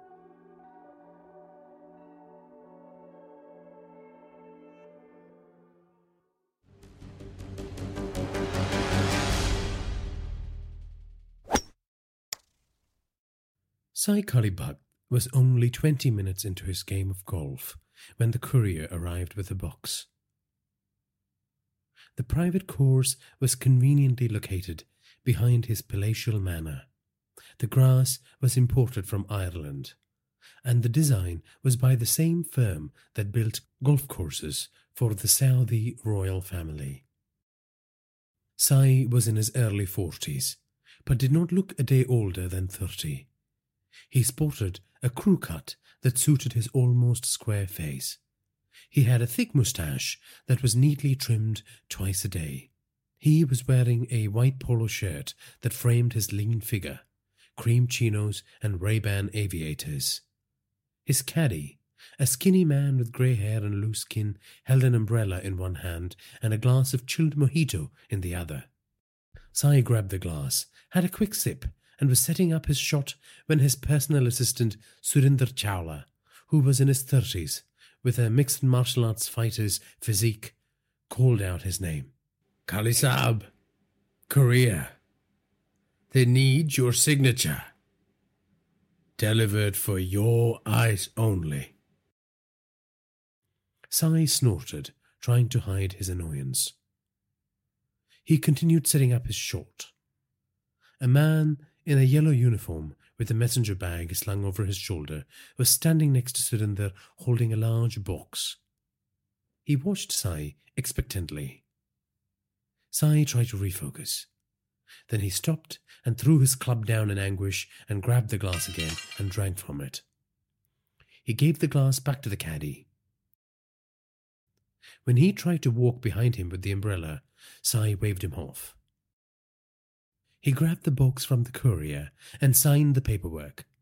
Stay. Kali Saab said to the man. You sure this is not going to explode, yeah? Sai asked Surinder. Surinder smiled. It is clean, boss. We got the dogs to check it at the gates. And we used the explosives detector as well. Still, Sai said, raising his eyebrows. Hey, you open it, Sai said to the courier. The poor man stepped back hesitantly. It's for you. I can't. I am not approved, sir. Open it, son. I don't believe in the saying, never shoot the messenger, Sai said. The man looked into Sai's eyes and realized instantly that he wasn't joking. He pulled out a box cutter from his pocket and cut through the sellotape. He opened the cardboard flaps and peered in. His eyes registered disbelief for a second. Then he screamed and dropped the box and ran away. Sai slowly walked towards it and opened it, and flinched. He signalled to Surinder to have a look. The faithful servant placed his hand inside and pulled out the decapitated head of Inspector Rahman. Sai studied the head for a second. It's a message. Surinder looked inside the bag and said, I don't see a sheet of paper, boss. The head is the message. Someone is gunning for me. And I'm pretty sure this is not the first business card he has given out, Sai said. The attacks on Ranjasets. The Ayers. Surinder thought aloud. Sai Kalibhakt nodded, looking at the head bobbing in Surinder's hand. Surinder, say hello to our invisible enemy.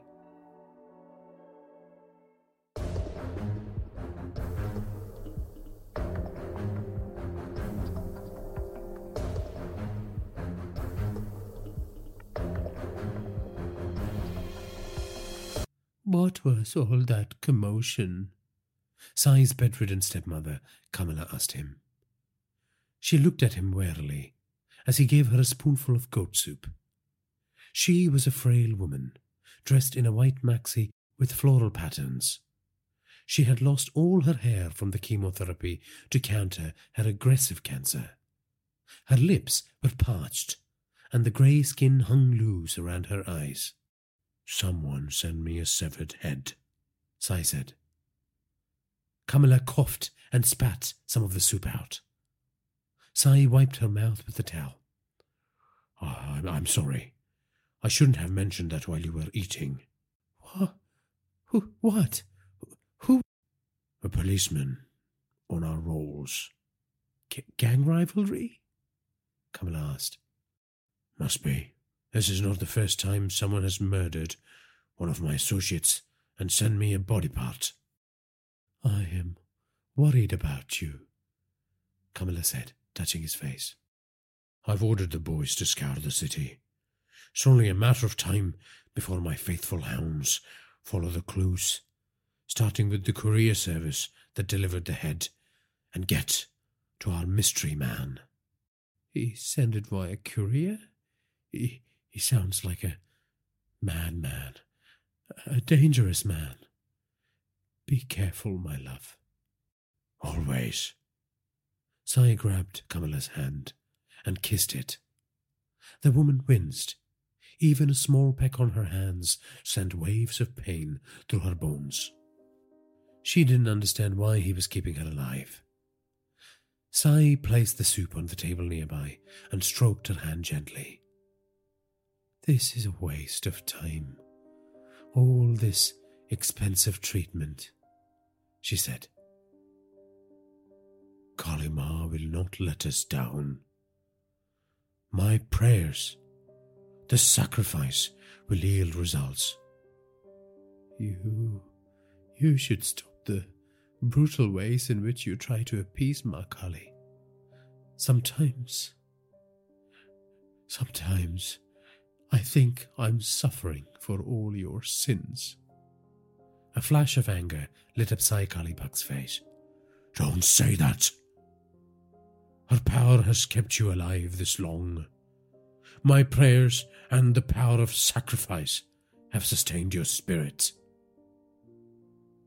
Painful treatments and chemicals have kept me half alive. That is the hard truth. I am preparing one for this weekend. I believe in the power of Ma Kali. She will see you through. Why? Why have you kept me alive? Why? Why do you do all these things for me? Because I love you, Sai said. Because you're the only woman I've ever loved.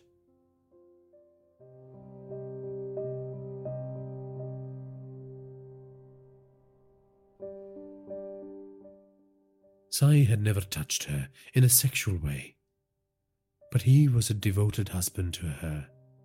He had rescued her from his evil father and given her the life of a princess. And even now, as she approached death, he was fighting to win her back from the jaws of a certain dire fate. A little tear escaped his eyes. Sai pressed his lips against Kamala's and tasted death.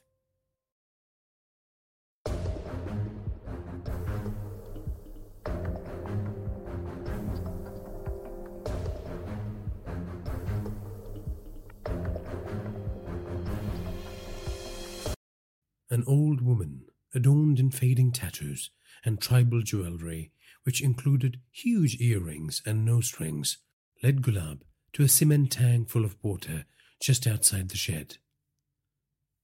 Punnachami sat on the veranda of the house opposite the shed, sharpening his large hunting knife and watching her. This was where the animals drank from, Gulab thought, looking at the tank. The water was clear and reflected a somber sky.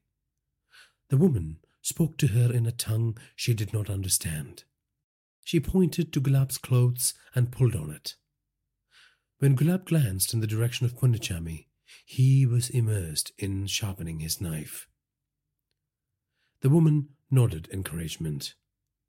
Gulab pulled off her clothes and stood stark naked.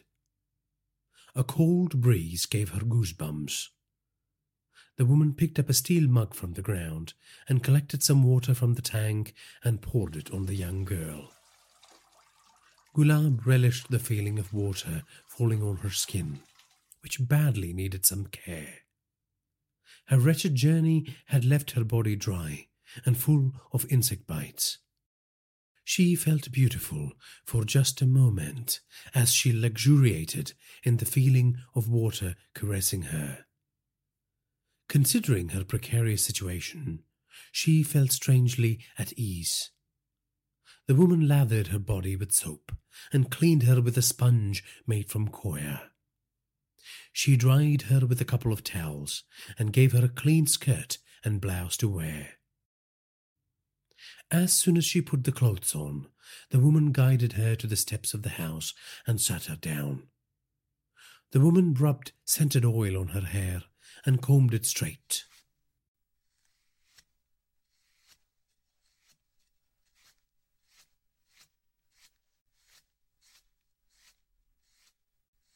Gulab sobbed silently at the thought of her mother fussing over her hair. This was the nicest Gulab had been treated in days. The woman sang as she pampered Gulab. She didn't understand the words, but it sounded beautiful. She liked to think it was a lament for a lost girl. Suddenly, she noticed an object on the ground next to where she was seated. She turned her head sideways to check on Punnachami, who was behind them. He was busy looking in the distance, fanning himself with a white towel. She pretended she was scratching her feet, and when the woman wasn't looking, Gulab picked up a small, sharp piece of metal, as long as her palm. It looked like it had detached from farming equipment. When she was done, the woman led her to a room in the house with no windows. It was twice the size of her previous residence in the cowshed, and the only piece of furnishing was a bed with a single-sized mattress on it. The fresh sheets smelled like roses. Gulab was glad she didn't have to go back to the shed. The woman said something to her and shook her head and smiled. Gulab wondered what message she was passing on to her. Why was she being treated so well? Maybe they would sell her to the highest bidder at a slave auction, she thought. She had heard of virgins being sold to criminals before. The old woman closed the door with a smile.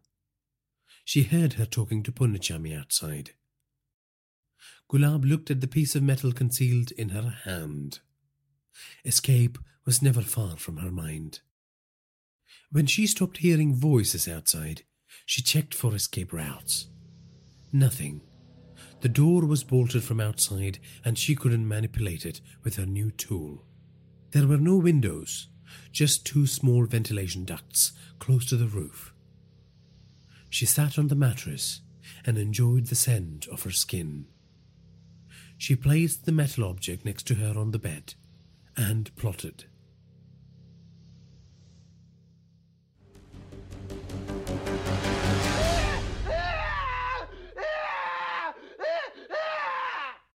They had pulled out all the nails on his left hand before Govind Nair broke down and told them about Virat.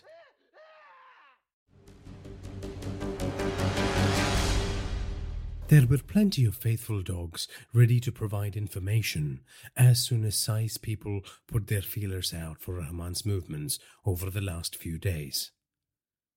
The bartender at Barbed Wire had seen the policeman talk to a stranger, an out-of-towner that he had classified as looking dangerous.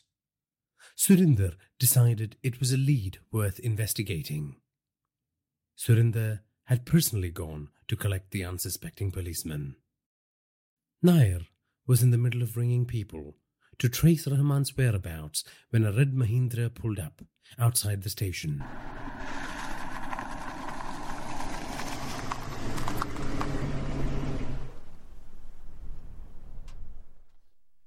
Surinder stepped in through the front door and signaled to Nair like he was calling a dog.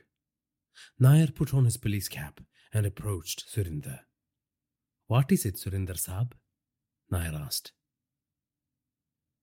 "We might have some information about Brahman's disappearance," Surinder said. "How do you guys know about it? We haven't released that information to the press," Nair said, pretending to be surprised. "I need you to come and have a look at something," Surinder said. "Do you know where he is?" Nair asked. "This has to be on the low," Surinder said. "Okay," Nair said, nodding. "Come with me."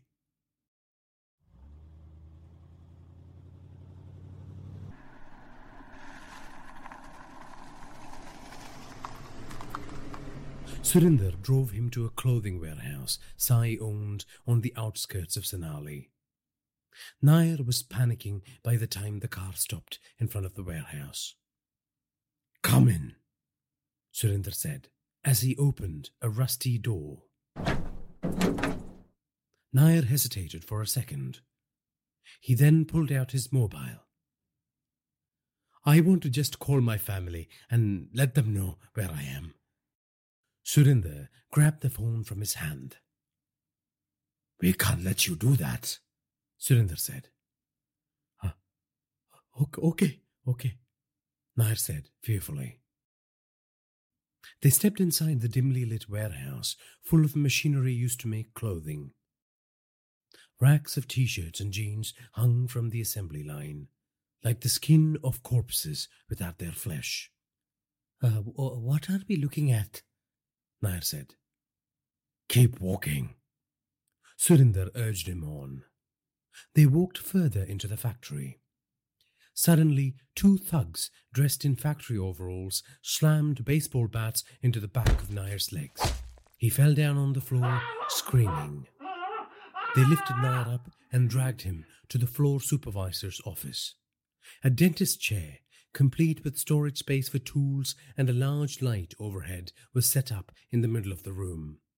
They strapped Nair's hands to the chair. Surinder pulled out a kerchief and wiped the saliva, sweat, and tears off Nair's face. You see, in the end, it was easy for us to come to the conclusion that it had to be you who gave up your boss and got him killed. You have never liked him, and his ways, and his affiliation with us. All we need for you to do is confirm and tell us. Who are you working with? Nair was in too much pain to even register surprise at the fact that his boss was dead so soon, and that Sai's men had suspected his involvement. He shouted the names of his daughters. Surinder chuckled.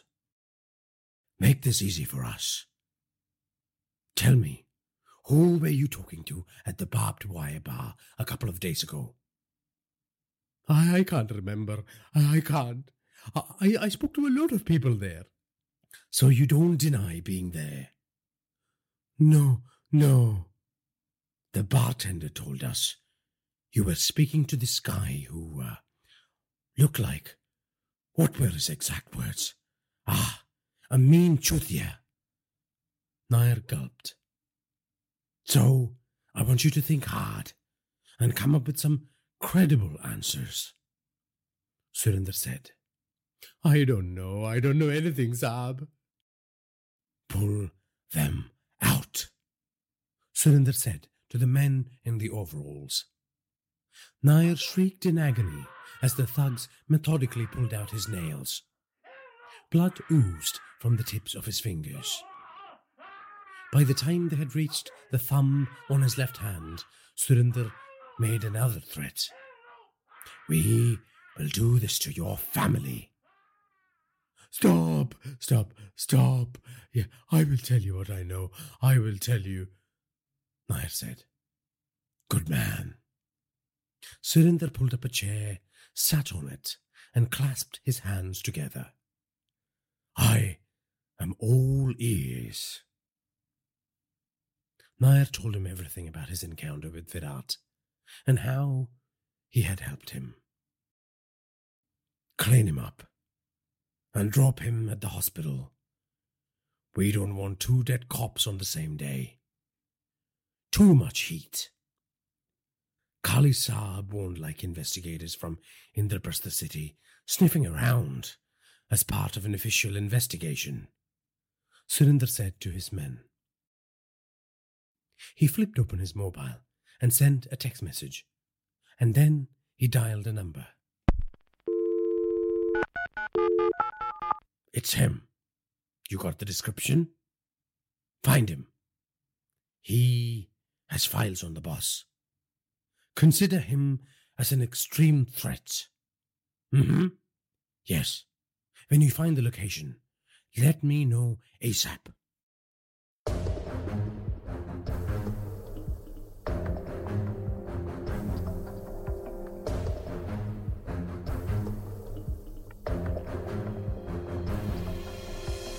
Gulab readied the steel object in her hand as soon as she heard someone open the door. She hid it behind her back as the key turned in the lock. The old woman opened the door and smiled at her. She had some folded clothes in her hand. Gulab couldn't do it. She could not find the strength to stab the smiling old woman. She didn't want to spill an innocent person's blood. Sure, the old woman worked for the kidnappers, but Gulab didn't know her circumstances. Punnichami appeared behind the old woman. He was wearing a bright white shirt and dhoti. His thick gold chain hung around his neck like an ornamental snake. Put it on quickly. We are leaving. Bringing down this giant man with her small weapon was going to be nearly impossible. Gulab decided she was going to reserve the stabbing for the bastard who had put her through this misery, the person she was being sold to. The old woman placed the clothes on her bed and extended her fingers to indicate she will be back in 5 minutes. Gulab picked up the clothes and examined them. A red silk half-blouse with a matching skirt. Red, the color of blood, the color of revenge.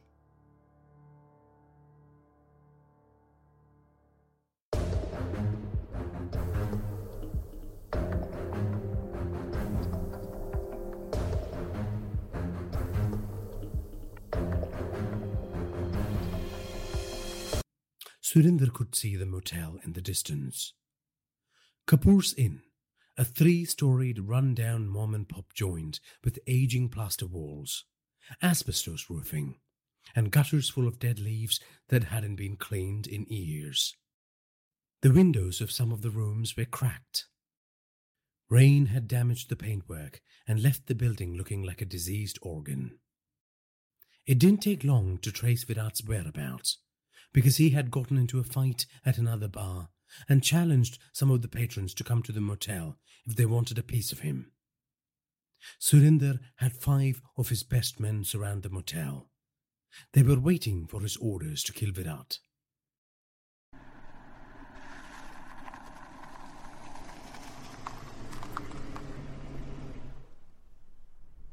Surinder parked in the motel car park, got out and switched on his Bluetooth headset. "Are you guys ready?" he said. "Yes," said the others. Surinder then rang Sai Kali Bhakt.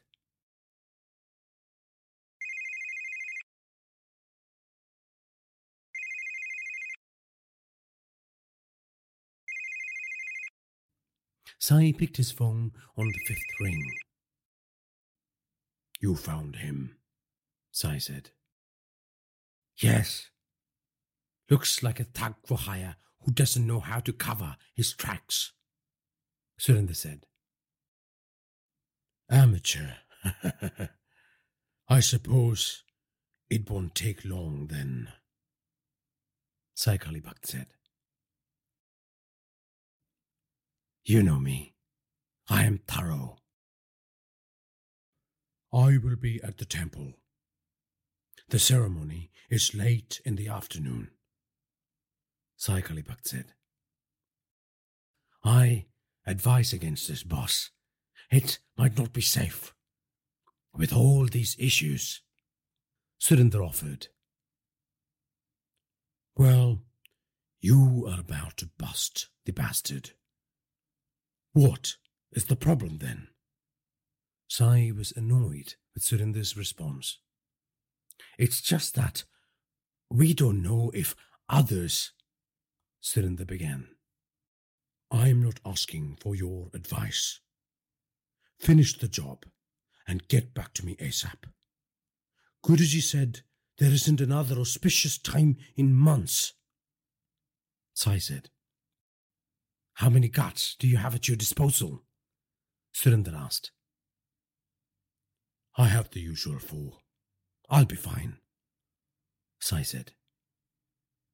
"I will drive over there with the men as soon as I'm done here, boss," Surinder said. "Thanks. What would I do without you, Surinder?" Sai said. Then he cut the phone.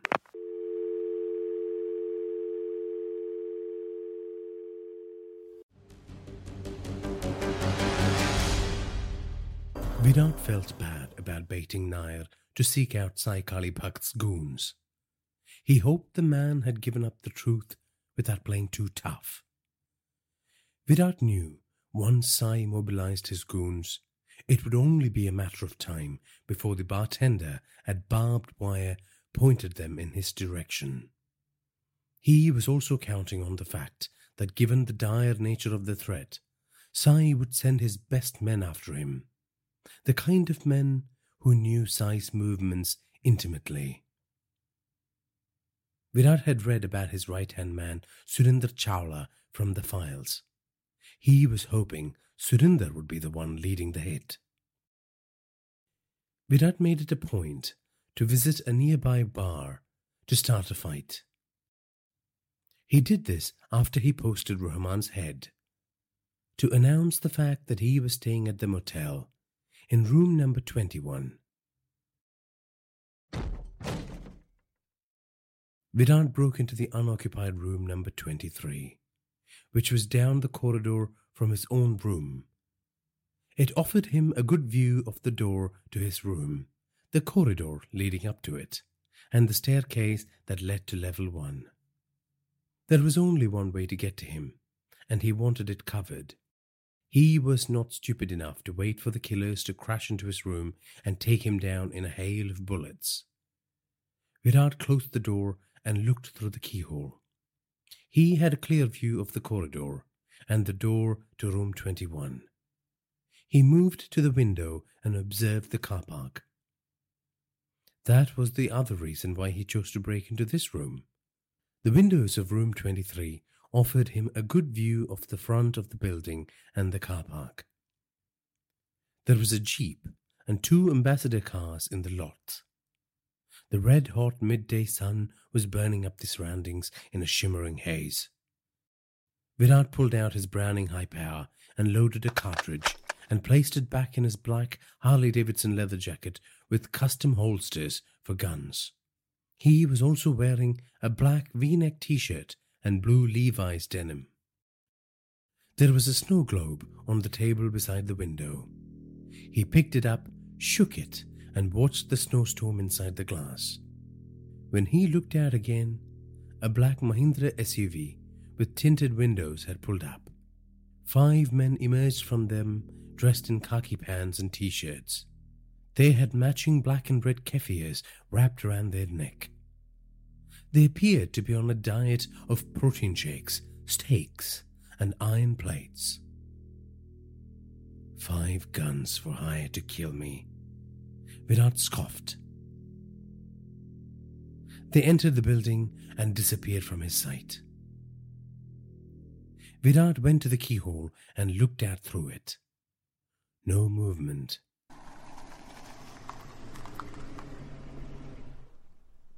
He heard another vehicle pull up. He moved back to the window to check if there were further arrivals. Anything more than 7 attackers, and he would have to bail out. Virat loved the thrill of a kill and a challenge, but he was not stupid. That came with years of being on the job. Wisening up, his uncle used to call it. Getting rid of all that gung-ho shit you believed in as a young man. No one was invincible. Not to bullets and superior force. A man dressed in a blue silk shirt and brown pants exited the newly arrived red Mahindra. Virat remembered Surinder's face from the file Nair had given him. It's time. He pulled his gun from his jacket and moved to the door. Virat peered through the keyhole and waited.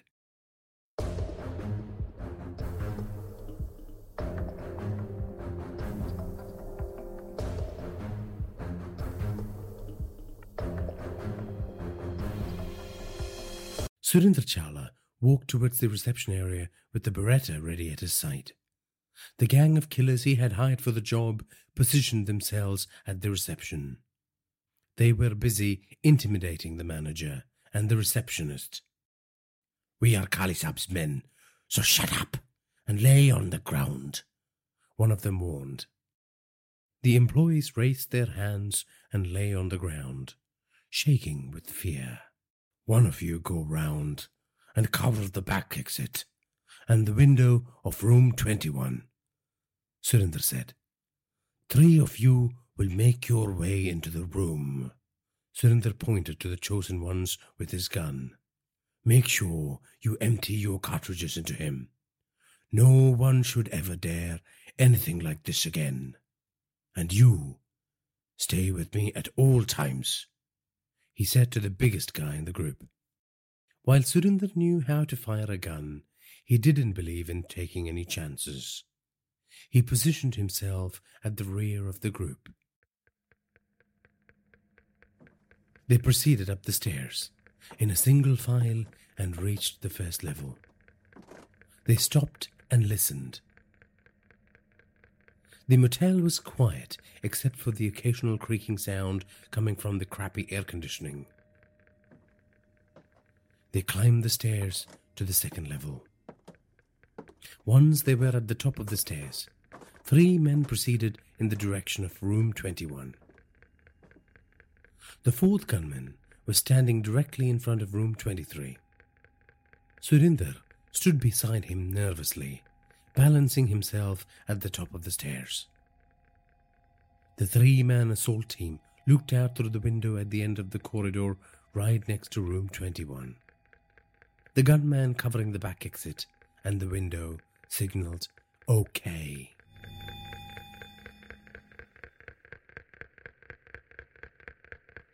One, 2, 3. The assault team counted silently and kicked in the door.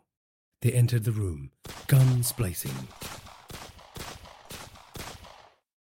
At that very moment, Virat shot the gunman waiting in front of room 23 through the door. Surinder, who was jolted by the unexpected gunshot, fell back and landed hard on the stairs and rolled down. His left arm coming down at an odd angle and his head banging against the hard wood. His gun fell through the railing, landing in the reception area with a loud clatter. His mobile slipped from his pocket and landed on the stairs. Virat decided to leave Surinder alone for a second. He proceeded to room number 21 and mowed down the 3 men who were searching for Virat in the bathroom, the closets, and under the bed. Virat then raced down the stairs.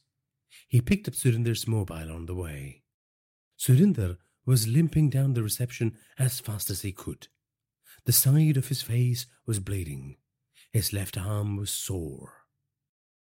In his panic to escape the motel, he didn't realize that Virat had descended on him like a hawk. Virat grabbed Surinder by the collar and took him past the motel employees who lay in a pool of urine, watching the proceedings with terrified eyes.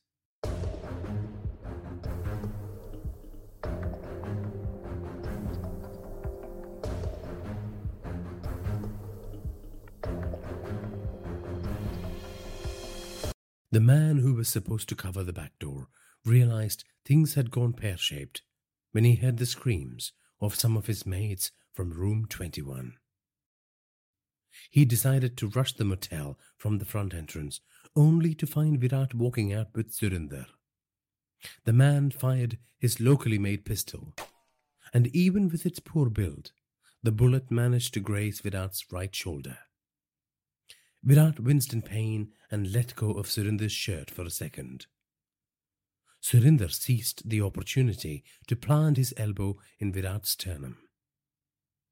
Virat fell down, wheezing and cursing, and before he could raise his gun and fire, Surinder jumped into his red Mahindra. The surviving hired goon started firing wildly, and the bullets landed on the floor all around Virat, who wriggled like a worm on the floor to avoid being shot. Virat gripped his gun in both arms, took a deep breath, and shot the attacker right through the neck. Blood sprayed out of his wound, and the man fell flat on the ground, making gurgling noises. His hand and the gun in it twitched sporadically. Surinder, meanwhile, was having trouble starting the car. Virat got up and started walking towards him, his gun raised, finger on the trigger. The red SUV came to life, and Surinder slammed the accelerator. The vehicle shot through the landscaped gardens and exited the compound, clipping two other vehicles in the parking lot and damaging their front bumpers. Virat opened the door of the black SUV, which belonged to the hired killers he had killed in room 21. He was relieved to find the keys were still there. The hired goons had placed it there just in case they needed to make a quick exit or chase Virat down. Virat jumped in and started the car. The engine came alive without hesitation, and Virat was soon in hot pursuit of Sai's right-hand man, the man who could take him to his daughter's killer.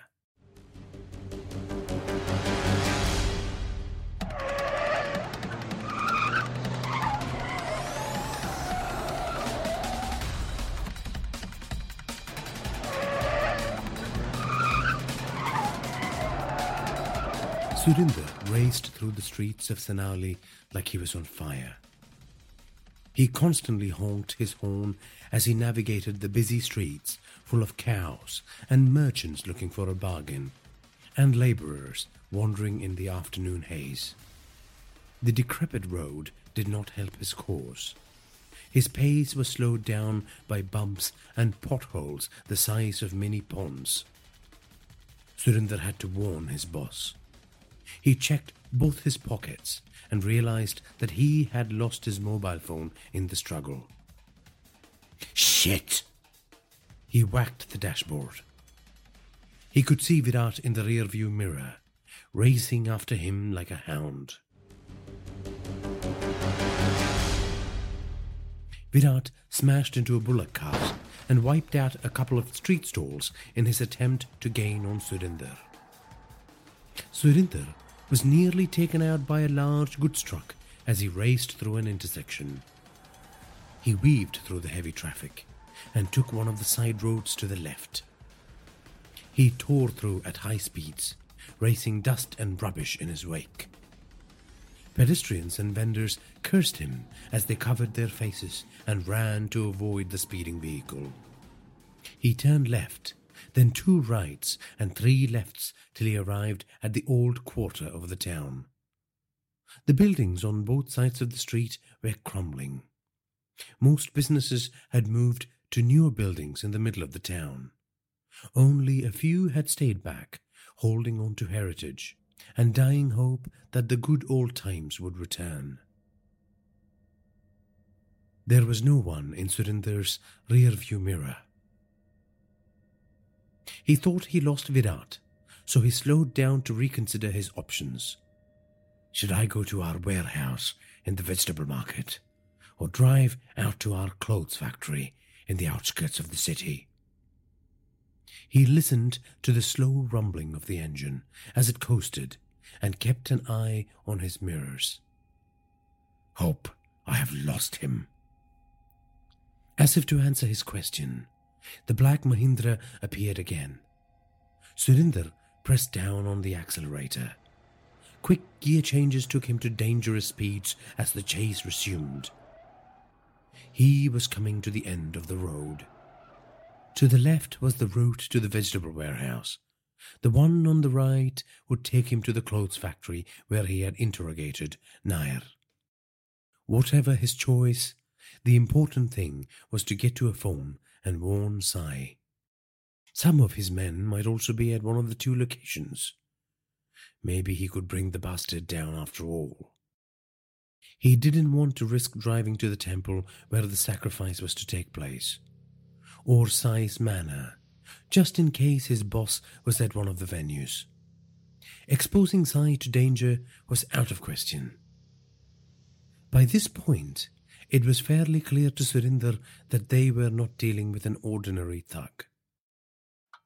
He had to decide which way he was going to turn soon, because straight ahead was a steep drop down a small hill that ended in a garbage dump. He decided to head in the direction of the market. As he turned left, Surinder crashed into a minivan that was backing out of a workshop. The van driver looked out of his window to abuse Surinder, but then he realized who he was dealing with and he reversed quickly and sped away in fear. But before Surinder could step on the gas again, Virat slammed into his side and pushed him for several meters before toppling the SUV over the edge. Surinder did not have his seatbelt on, so he was tossed around like a rag doll as the jeep rolled down to the bottom of the hill. The vehicle crunched and creaked and banged as it continued its descent. Shrubs and broken glass and stones made their way through the shattered glass.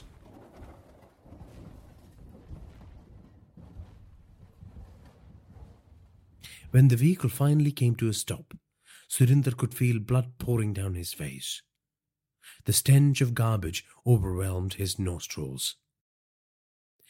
I don't want to die on a pile of garbage, he thought as pain clawed his broken body. Virat climbed down the hill, holding on to shrubs and the exposed roots of trees. The overturned car was leaking fuel, and he hoped that it wouldn't catch fire before he got there. His black clothes were covered in dust by the time he got to the vehicle. The place stank like hell. Virat bent down and looked into the car. Surinder was hanging upside down, his hands still on the steering wheel. Rivulets of blood crisscrossed his face and arms. He looked at Virat with pathetic eyes and tried to say something, but then he coughed blood. Virat pulled him out of the wreckage. Surinder shrieked in pain as Virat dragged his body on the ground. I could have let you burn in that car, but that would mean I would never find out Sai Kali Bhakt's location, Virat said. I will never betray my boss, Surinder said feebly. Even if I shoot you in the kneecaps, Virat said, before proceeding to do as he said. Tell me, or I will keep doing this. There are other bits on you that can hurt even more, Virat said. Fuck you, man. You don't know who you're messing with. What a loyal dog, Virat said, and shot him in the other leg. Not feeling so loyal now, hey? The agony of broken bones, the lacerations from the crash, and the wounds from Virat's bullets were starting to take a toll on him. He's going to pass out soon, Virat thought. You are wasting my time. If you don't open your mouth in the next 10 seconds, I will put you back in the car just so that I can watch you burn to death, Virat said. Fuck you, Surinder said. You know what? I admire a man who prizes loyalty even in his dying moments. Do it. Do it, you coward, Surinder said. Charming, Virat responded. Surinder's mobile rang in Virat's pocket. Virat looked at the number. It said Kali Saab. Surinder was shocked to see his phone in Virat's hand. Virat let the phone ring out. He then got a message indicating there was a voicemail. He listened to the message. I've reached the temple. Ponnachami will be here soon with the girl. Just checking to see how your operation is going. I'm sure you are in the thick of the action. Call me if you need anything. Virat laughed. There was a confused look on Surinder's face. Why are you laughing? Because I have a friend who can find where the call originated from. He sells guns and surveillance equipment to nefarious people, and he's resourceful, which means he can find out where your boss is in a matter of minutes. Which means I don't need you. Virat pulled Surinder up and hauled him back to the damaged car and threw him in a puddle of petrol on the ground. Surinder rolled off it in an attempt to escape, but in the process was covered in more fuel. I am tempted to cut your head off like you did to my daughter, but I know that the pain is only momentary. To burn alive is to be in hell. Vidard slowly walked backwards, watching Sai's crony squirm like a worm. Vidard took out his favourite lighter and lit it and threw it on the screaming man. He then climbed up the hill as Surinder went up like a torch.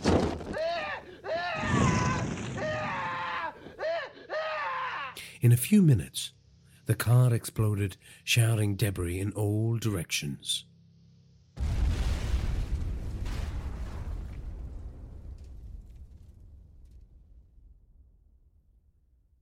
I am coming for you, Sai. The shrine was 400 years old. It was a small adobe building which featured ornate sculptures of various demons. Its wooden doors opened to a small black statue of Ma Kali, bold, with bulging eyes and tongue thrust out, thirsting for blood. She was anointed in garlands of crimson flowers, and several golden lamps burned in front of her. A rectangular block of cement, stained red from years of bloody sacrifice, stood in front of the entrance to the shrine. Located just outside Senoli, the temple was nestled on top of a small mountain called Suketu, and devotees had to drive up a gravel track and climb 50 steps to reach the top. King Bimbisara, who reigned over the mountain kingdom with an iron grip several centuries ago, built the shrine. He was an ardent devotee of Ma Kali and sacrificed virgins on every full moon night to ensure prosperity and long life. The story goes that he had forgotten to perform the sacred ritual before going to war with a neighboring kingdom, and he was trampled to death by an elephant on the field. Times had changed. There were new kingdoms and new kings. Sai Kali Bhakt was the king of this border town, and he had preserved the rituals of his predecessor. So fervent was his belief that for the last 15 years he had never missed a sacrifice. The burgeoning flesh trade across the border ensured he had plenty of offerings for Ma Kali. The big bosses considered it a little bonus for Sai's assistance with their border trade. Presently, Sai Kali Bhakt was waiting at the shrine with his astrologer for the offering to turn up. He was wearing a white dhoti. A silk-embroidered white shawl hung over his naked, muscular upper body. "What do you think, Guruji? Will my enemies bring me down this year?" Sai inquired. "My son, that is why we are ensuring that Maji is pleased with us. She will certainly be delighted by what I have to offer today." "Jai Mataji, praise her." "Praise her indeed. I hope this year she brings us more success and cures my aunt of her wretched illness." She will. Trust in her, son, and she will bless you." 4 bodyguards with Uzis stood guard around the shrine. They wore green camouflage pants and t-shirts and outdoor winter jackets. The only road to the temple meandered away from the main highway just before the border crossing and led up to the mountain to the base of the stairs. "The car is coming!" one of the guards shouted out as he glanced the valley. "Give it to me," Sai said, and grabbed the binoculars off the guard. He focused on the black ambassador car approaching the temple.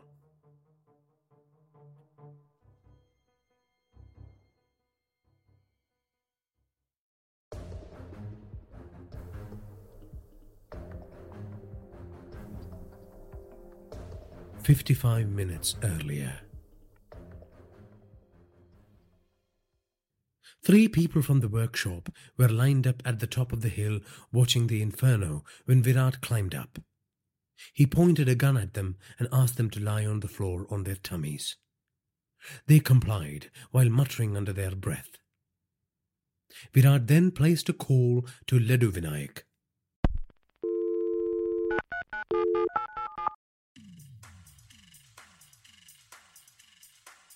I'm on my way to a massage parlor. Can this wait? Ledu sounded annoyed. No, super urgent. It will cost more? Virat told him exactly what he needed. Ledu Vinayak was more than happy to find the coordinates for the location of the temple for double the sum he usually charged for the service. Good thing I have a large retirement fund, hey? Virat said. Ledu laughed at the other end of the phone line cheekily. Virat hung up, removed the SIM from the phone, noted the number and put the phone back together. He then texted the IMEI number to Ledu along with the time of the last call and Sai's phone number. One of the men from the workshop tried to get up. Virat kicked him down. Only if you don't value your beautiful head, he said. Ledu came back with a location for Virat in less than 10 minutes. Chinese second-hand signal trackers are fabulous, Ledu said. What would the criminals of this country do without you, boss? Virat said. They would suck cock. Ledu liked his ego being massaged once in a while. You know this site is on top of a mountain, don't you? Virat marked the location on the map app on Surinder's phone. Yup, I see it. It's about 10 clicks from your current position. Thanks, Ledu. I can always count on you. Always. Virat reloaded cartridges in his 2 guns and placed one in his jacket holster and strapped the other one onto his ankle. Virat then walked to the SUV he was driving. He searched inside it. He found binoculars and a pair of Cuban cigars. He threw the packet of cigars to the men lying prostrate on the ground. Consider it a bribe. He quickly glanced at Surinder's burning car downhill before climbing into the SUV. Virat left behind the old district and the shanty towns, and he was soon driving through an arid landscape surrounded by mountains that towered over him like mythical fortresses. He turned left from the highway and continued on the dirt road. The shrine soon came into view.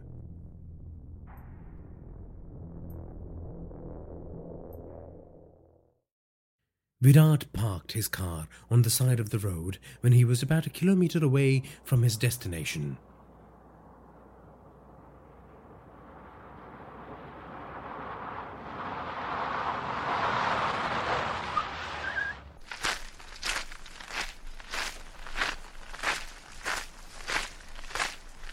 Then he climbed one of the small hills nearby and glassed the temple. Virat could make out some men with guns. He then heard the sound of a car behind him. He turned around and focused the lens on the road. A black ambassador car was heading up his way. Sai's goons? Innocent pilgrims? Could this be the Punachami Sai was talking about? Is he bringing the victim to the sacrifice? Virat decided to check out the car. He tucked the binoculars in his jacket and walked towards his SUV and waited.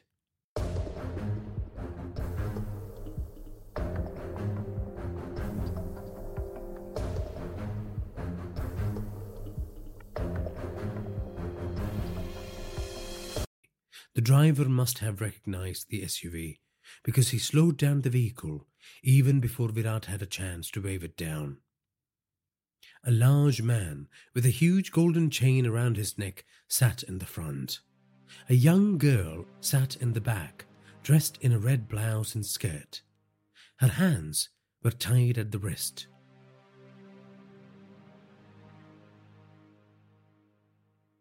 "Where is Karat?" Purnachami said. "He's busy with something else. Problems in the warehouse," Virat bluffed. "Oh yeah?" "There is a landslide up ahead," Virat said. "You should head back. We will call you when it is cleared." The man looked at him suspiciously. His brows furrowed, and Virat, who was adept at reading body language, knew Purnachami was about to attack.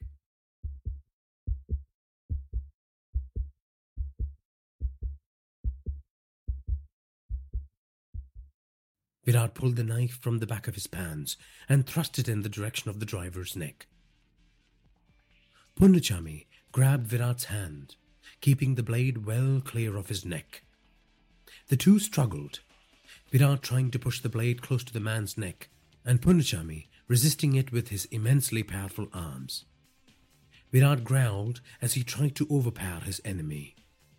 Spittle was flowing down Purnachami's lips from the effort. Virat looked in the direction of the girl sitting behind, as if to say, "A little help." To his surprise, she produced a piece of metal from her bound hands and stabbed the man in his neck.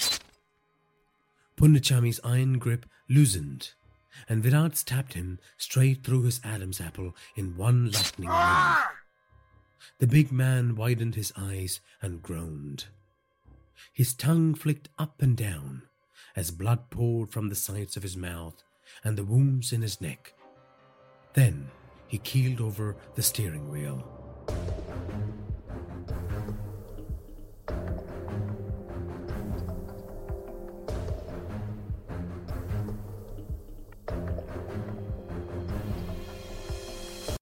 "Who are you?" the girl asked. "I am a vengeful father, and I suppose you are the sacrificial lamb." Gulab started crying. "Where are you from?" "Indraprastha city." "How did you end up here?" "I was kidnapped." "I had a daughter once. She was kidnapped too, and her head was cut off, and she ended up in a bin. I think they had similar plans for you." Gulab cried some more.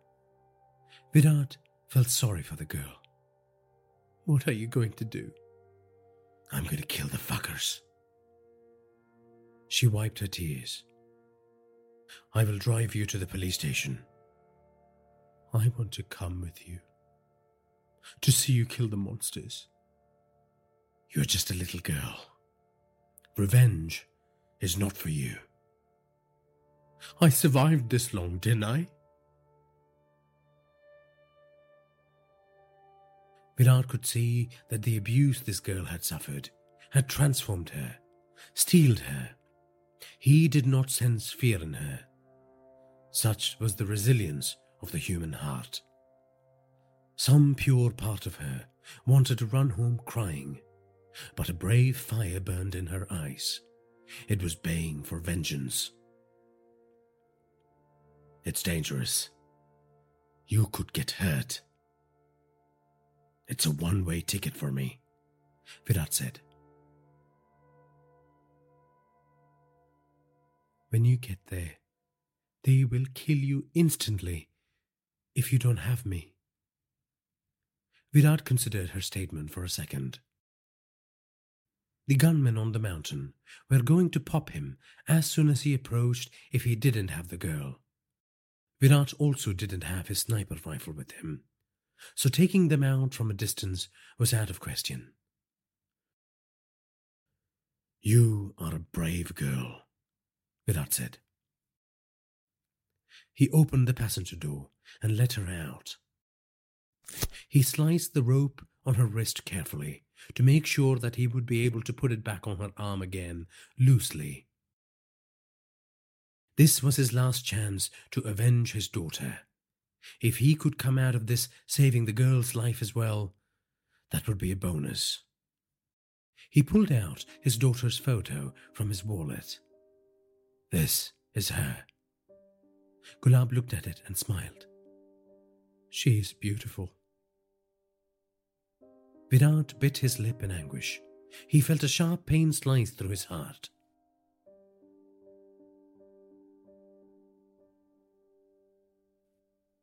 Let's go to work then, he said.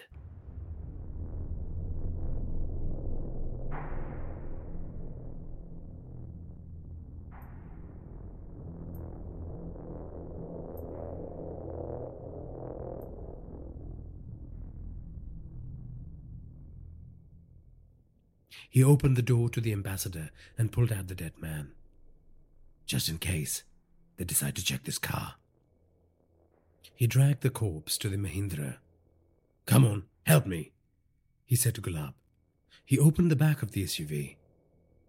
Virat grabbed Punachami's upper torso, and Gulab grabbed his legs, and together they lifted him and put him in the back of the car. Virat inspected both himself and Gulab for any bloodstains. They needed to look presentable when they approached Sai. You're good, he said. Virat pulled out Surendra's phone and texted Sai. Job is done. The amateur bastard is dead. He did put up a fight, but he's now resting at the bottom of a pit with the rats for company. Virat then put the ropes around Gulab's hand in a loose knot. He pulled out a rug from the SUV and cleaned the bloodstains on the front seat of the ambassador. When he was satisfied, he put on his Ray-Bans and they jumped in the car. Virat watched Gulab in the rearview mirror, looking for something in the back seat. What is it? The piece of metal. It's still in his throat. Gulab looked worried. Virat reached inside his side pocket and pulled out the little sharp switchblade he carried with him at all times and gave it to the girl. The same one he used to kill Punin, Ayer's goon. She clasped it firmly in her hand. Virat smiled. You got spunk, kid. You remind me of my daughter. Gulab smiled, perhaps for the first time since she was abducted. Don't worry. I will get you back to your parents, Virat said. Gulab nodded. Good girl. Are you ready? Yes, she said. He could sense the rage and anxiety in her. You will be fine. I know you will protect me, she said. They were two pilgrims, out in the desert, seeking revenge. So here's the plan, Virat said.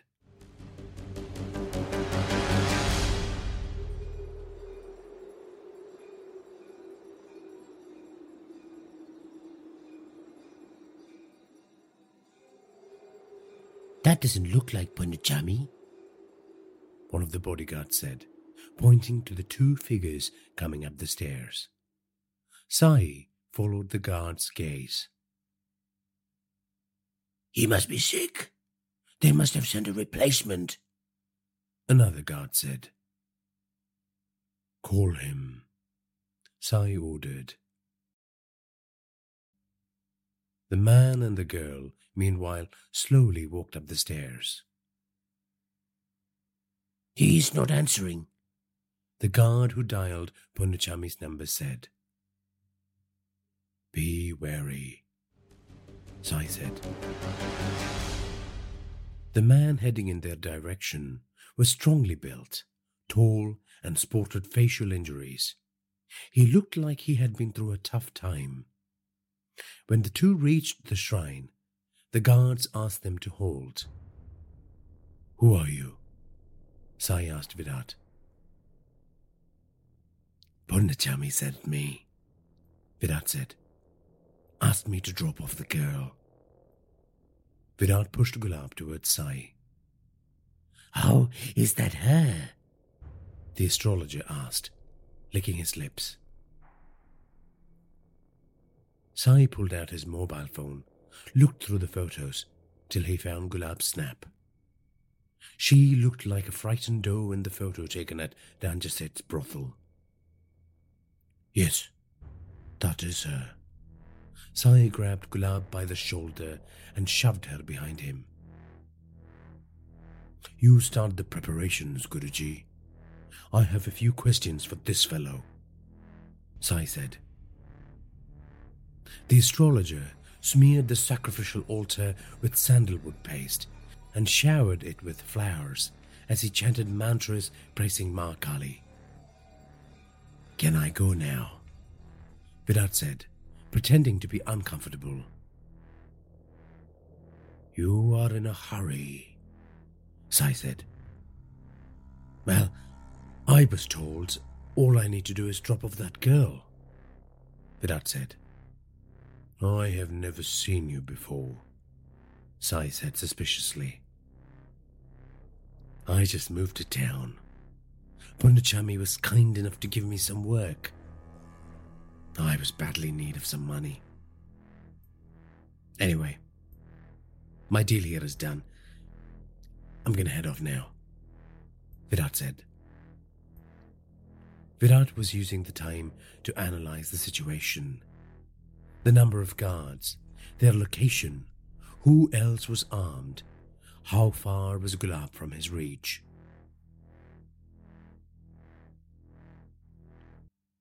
What happened to your face? Sai asked. Fight in a bar, Virat said. You are not going to be of much use to Purnachami if you keep ramming your face into other people's fists, Sai said. Virat shrugged and took a step backwards. What did you say your name was again? Sai asked. I didn't say my name. What is your name? Virat. Virat Nariman. Sai thought the name was familiar. I have heard that name somewhere, Sai said. Not likely. I'm a ghost, Virat said. Then he let out a whistle. Gulab opened the blade hidden in her hand and stabbed Sai in his left buttock. Sai dropped to his knee, clutching his back. His lower back was on fire, and pain racked his left leg. Sai instantly regretted not keeping a gun with him.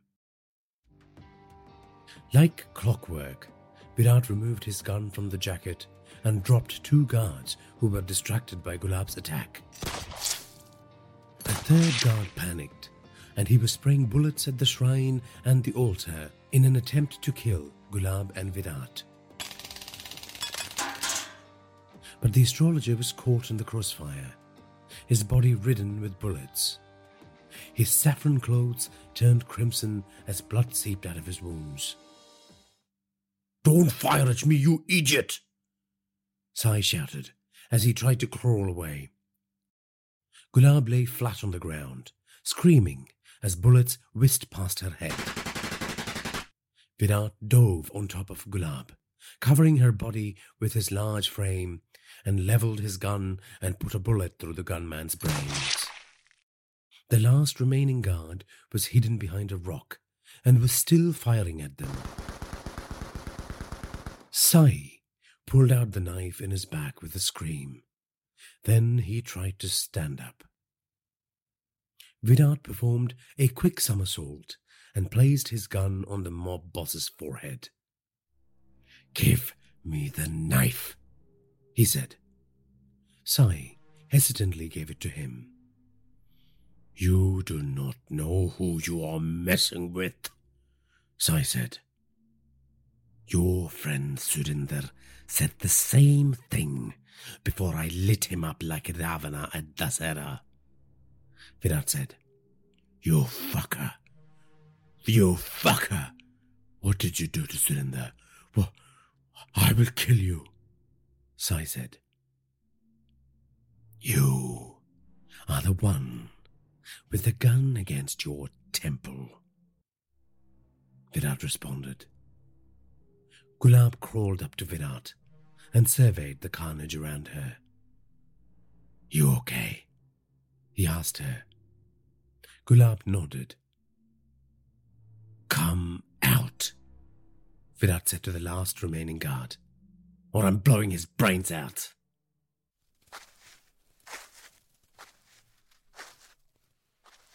The man came out with his gun raised. He walked towards them slowly.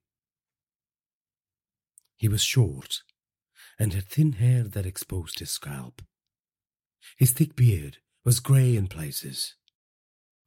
There was a leathery quality to his mashed-in face. Stop there, Virat said. He didn't want the man to come too close. Put your gun down, Virat instructed. The man slowly placed the weapon on the floor. He stood up straight, hands to his side. Virat got up from the ground as well and stood facing him.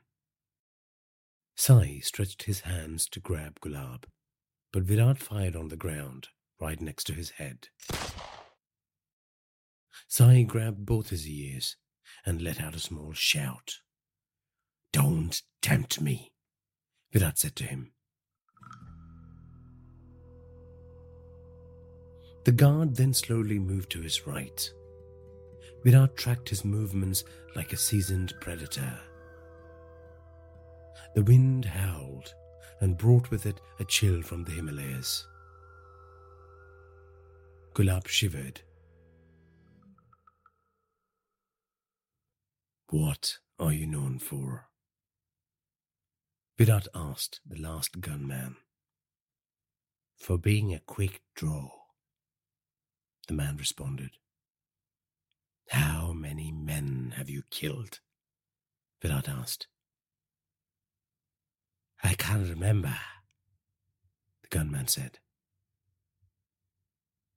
Well, that makes two of us. I don't either. Sai was moaning in pain on the ground.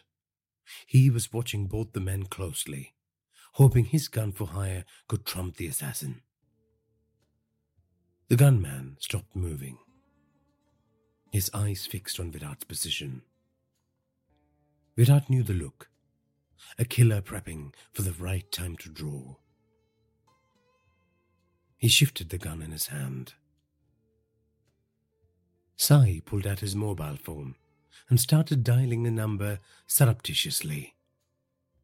Virat moved close to the injured mob boss, while still keeping an eye on his opponent, and stepped on Sai's hand with his boot, crushing his fingers and the phone with it. Sai howled. But you have no gun to draw on me, Virat said to the last surviving gunman. This is true, the man said. Well, then I better get rid of mine. Virat threw his gun to the side. The man smiled.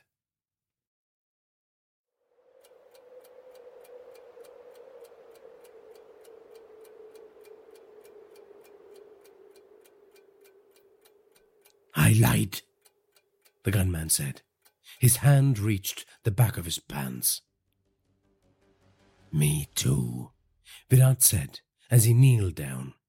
He pulled the second handgun strapped to the quick-release holster in his ankle and fired 3 shots at the man's chest. He waited in that position, gun held up, his balance and posture perfect. The guard looked at him in surprise before he dropped to the ground. Who's faster, hey? Virat quipped.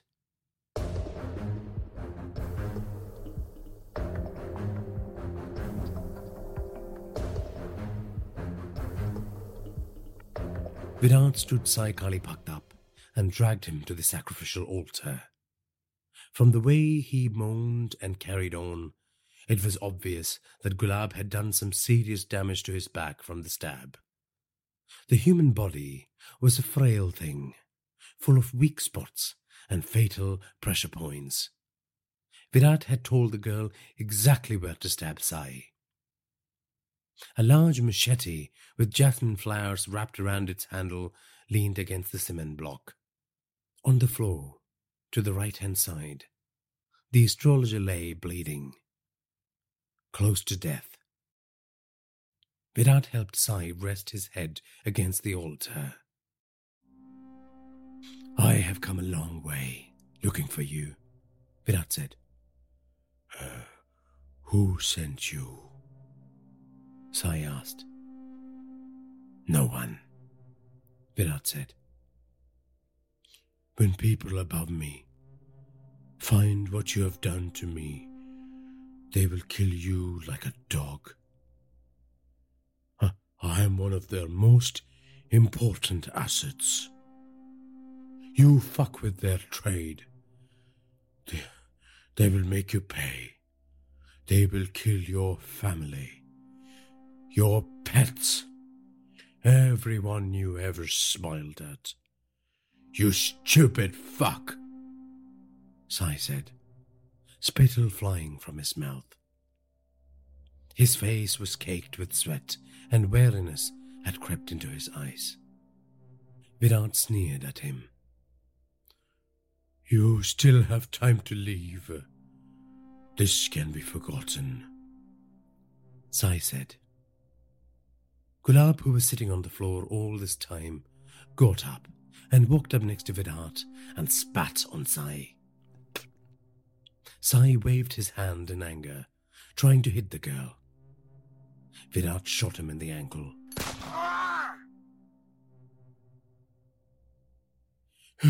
You still have time.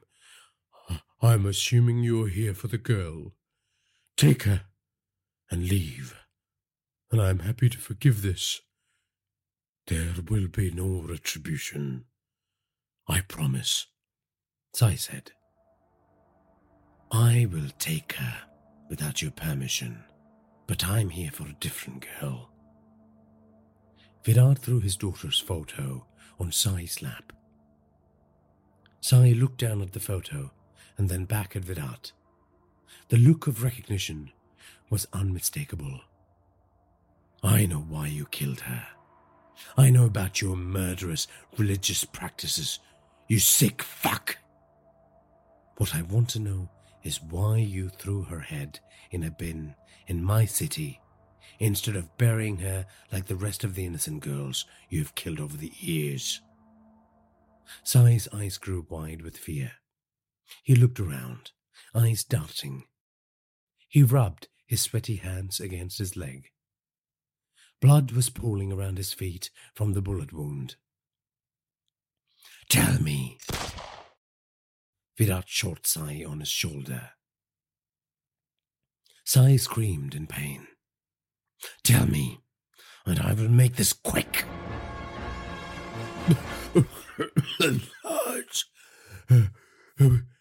It was because of your wife. He pulled Sai up by his neck and pushed the gun's hot tip into the bullet wound on his shoulder. Sai's screams rose several decibels. You lying sack of shit! This had nothing to do with my wife. Yes, he screamed. It does. What do you mean? Virat said, easing the pressure on his wound. Your wife was campaigning against sex trafficking and putting pressure on the police through media to crack down on some of the kidnappings in Indraprastha. They had warned her about it. They? Who? Virat asked. People who don't exist.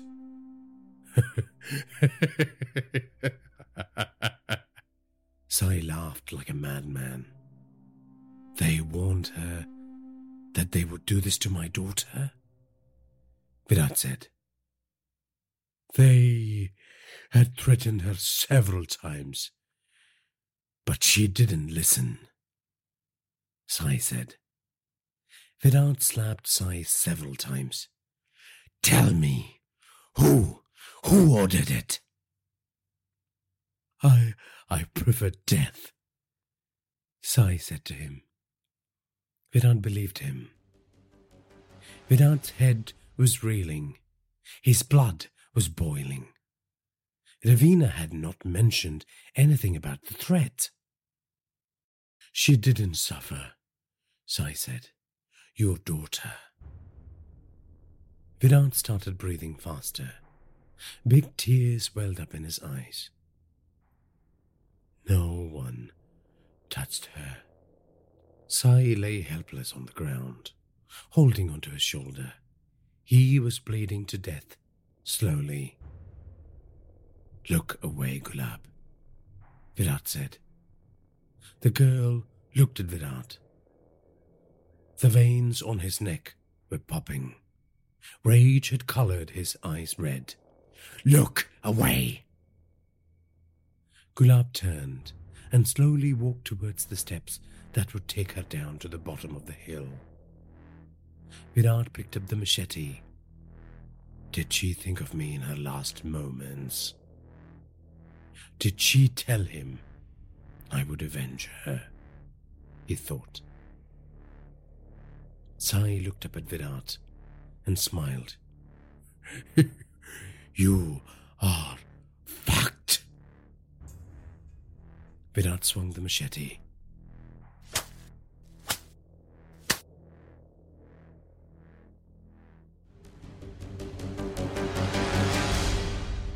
One month later. You know they won't let this go, Chettiar said on the phone. Virat was standing in front of his family's home, watching the two-storied house slumber in the late afternoon sun. They will put the pieces together and finally know it was you, Chettiar continued. If I were you, I would go somewhere and lay low. Listen to me, Virat. I have always considered you a brother. We have hideouts in Bangkok, Singapore and Dubai.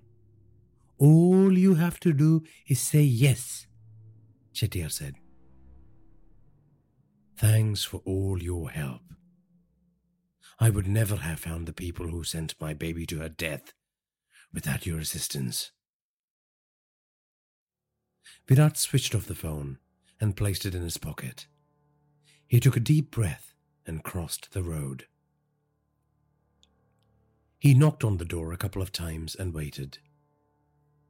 The sun had set fire to the white roses in the garden. They made him think of Anya for some reason.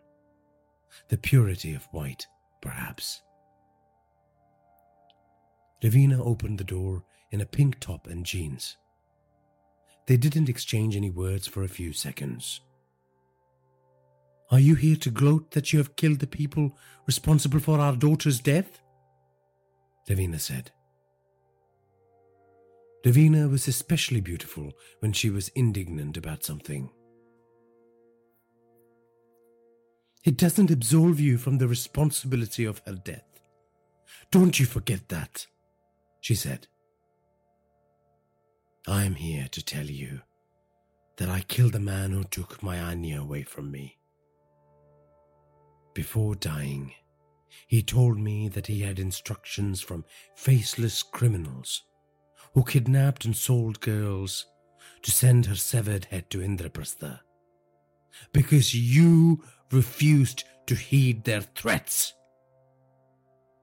Ravina stood there in stunned silence. Her lower lip trembled. A wall of denial she had built around her disintegrated. I am sorry that I didn't treat you and the kids well. I have apologized for that many times over. But you lied to me. You didn't warn me that Anya's life was in danger. You failed to protect her. And then I failed to protect her. Davina crumpled down into a heap on the floor and leaned her head against the door as she wept. And I loved you once, Davina, but not anymore. Virat turned around and walked to his car.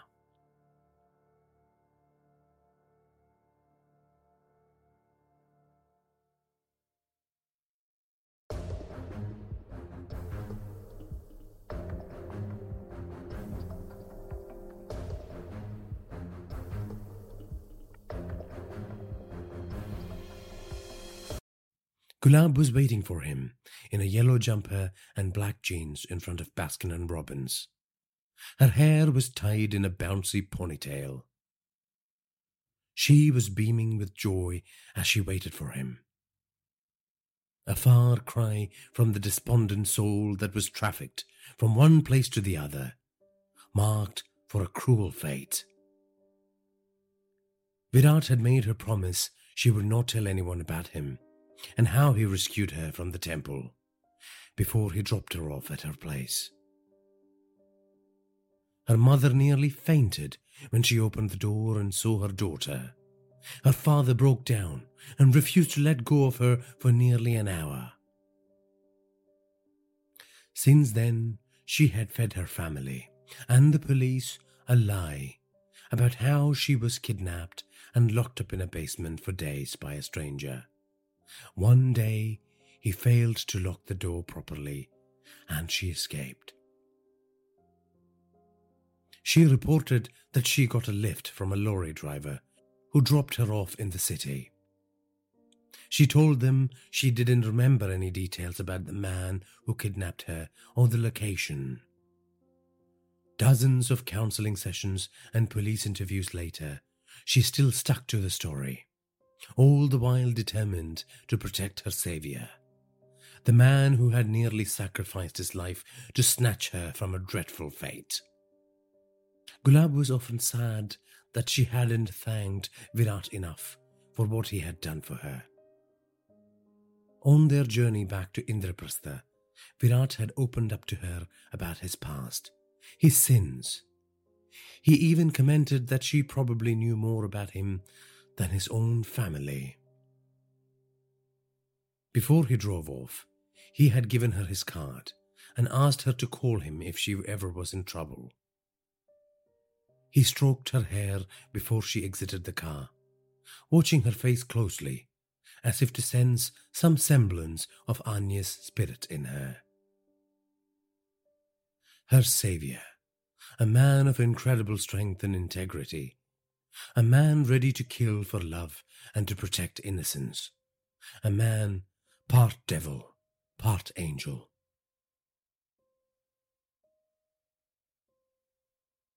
She delayed calling him for a month.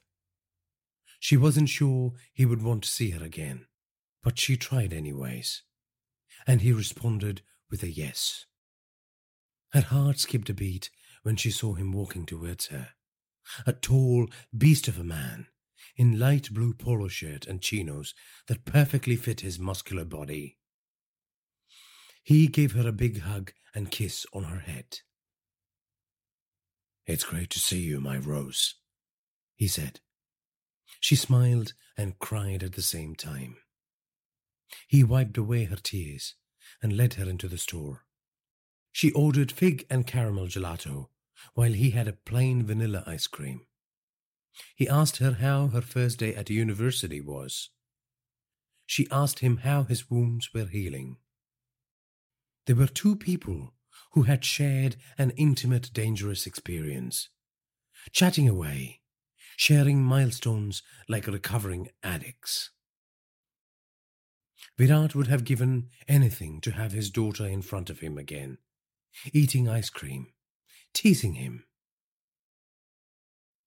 This is good for now, he thought. Do you think about all those bad people? Gulab asked. I killed, Virat responded. She nodded. No regrets. Justice was done. She didn't press that line of questioning again. He had confirmed to her what she thought he believed, what she needed to believe. They parted after nearly an hour, promising to keep in touch. She watched him till he disappeared into the crowd. Then she turned around and walked in the direction of the cinema to join her friends for a movie. A big smile was plastered across her face. She looked forward to seeing him again.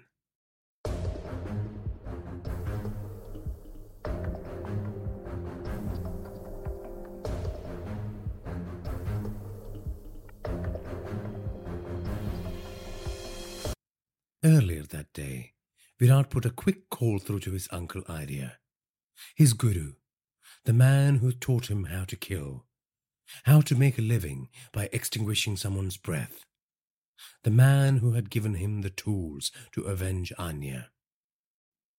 Virat told him about the events of the past few months and what he intended to do after ending the call. He told his uncle that he had decided to listen to Chettiar's advice. Uncle Arya gave him his blessings, told him that he was proud of his protege.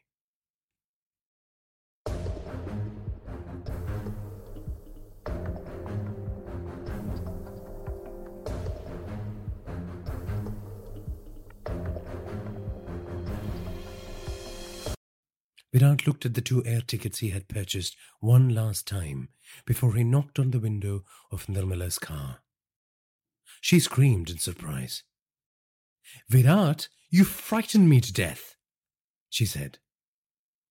Not as frightening as this, he said, extending the envelope. What's in here? Nirmala asked. We are going to Bali for some time, Virat said. His girlfriend screamed in excitement and dropped the envelope on the floor. She jumped out of the car and hugged him. Virat, I love you, she said, beaming. You will have a chance to prove that when we get home, he said.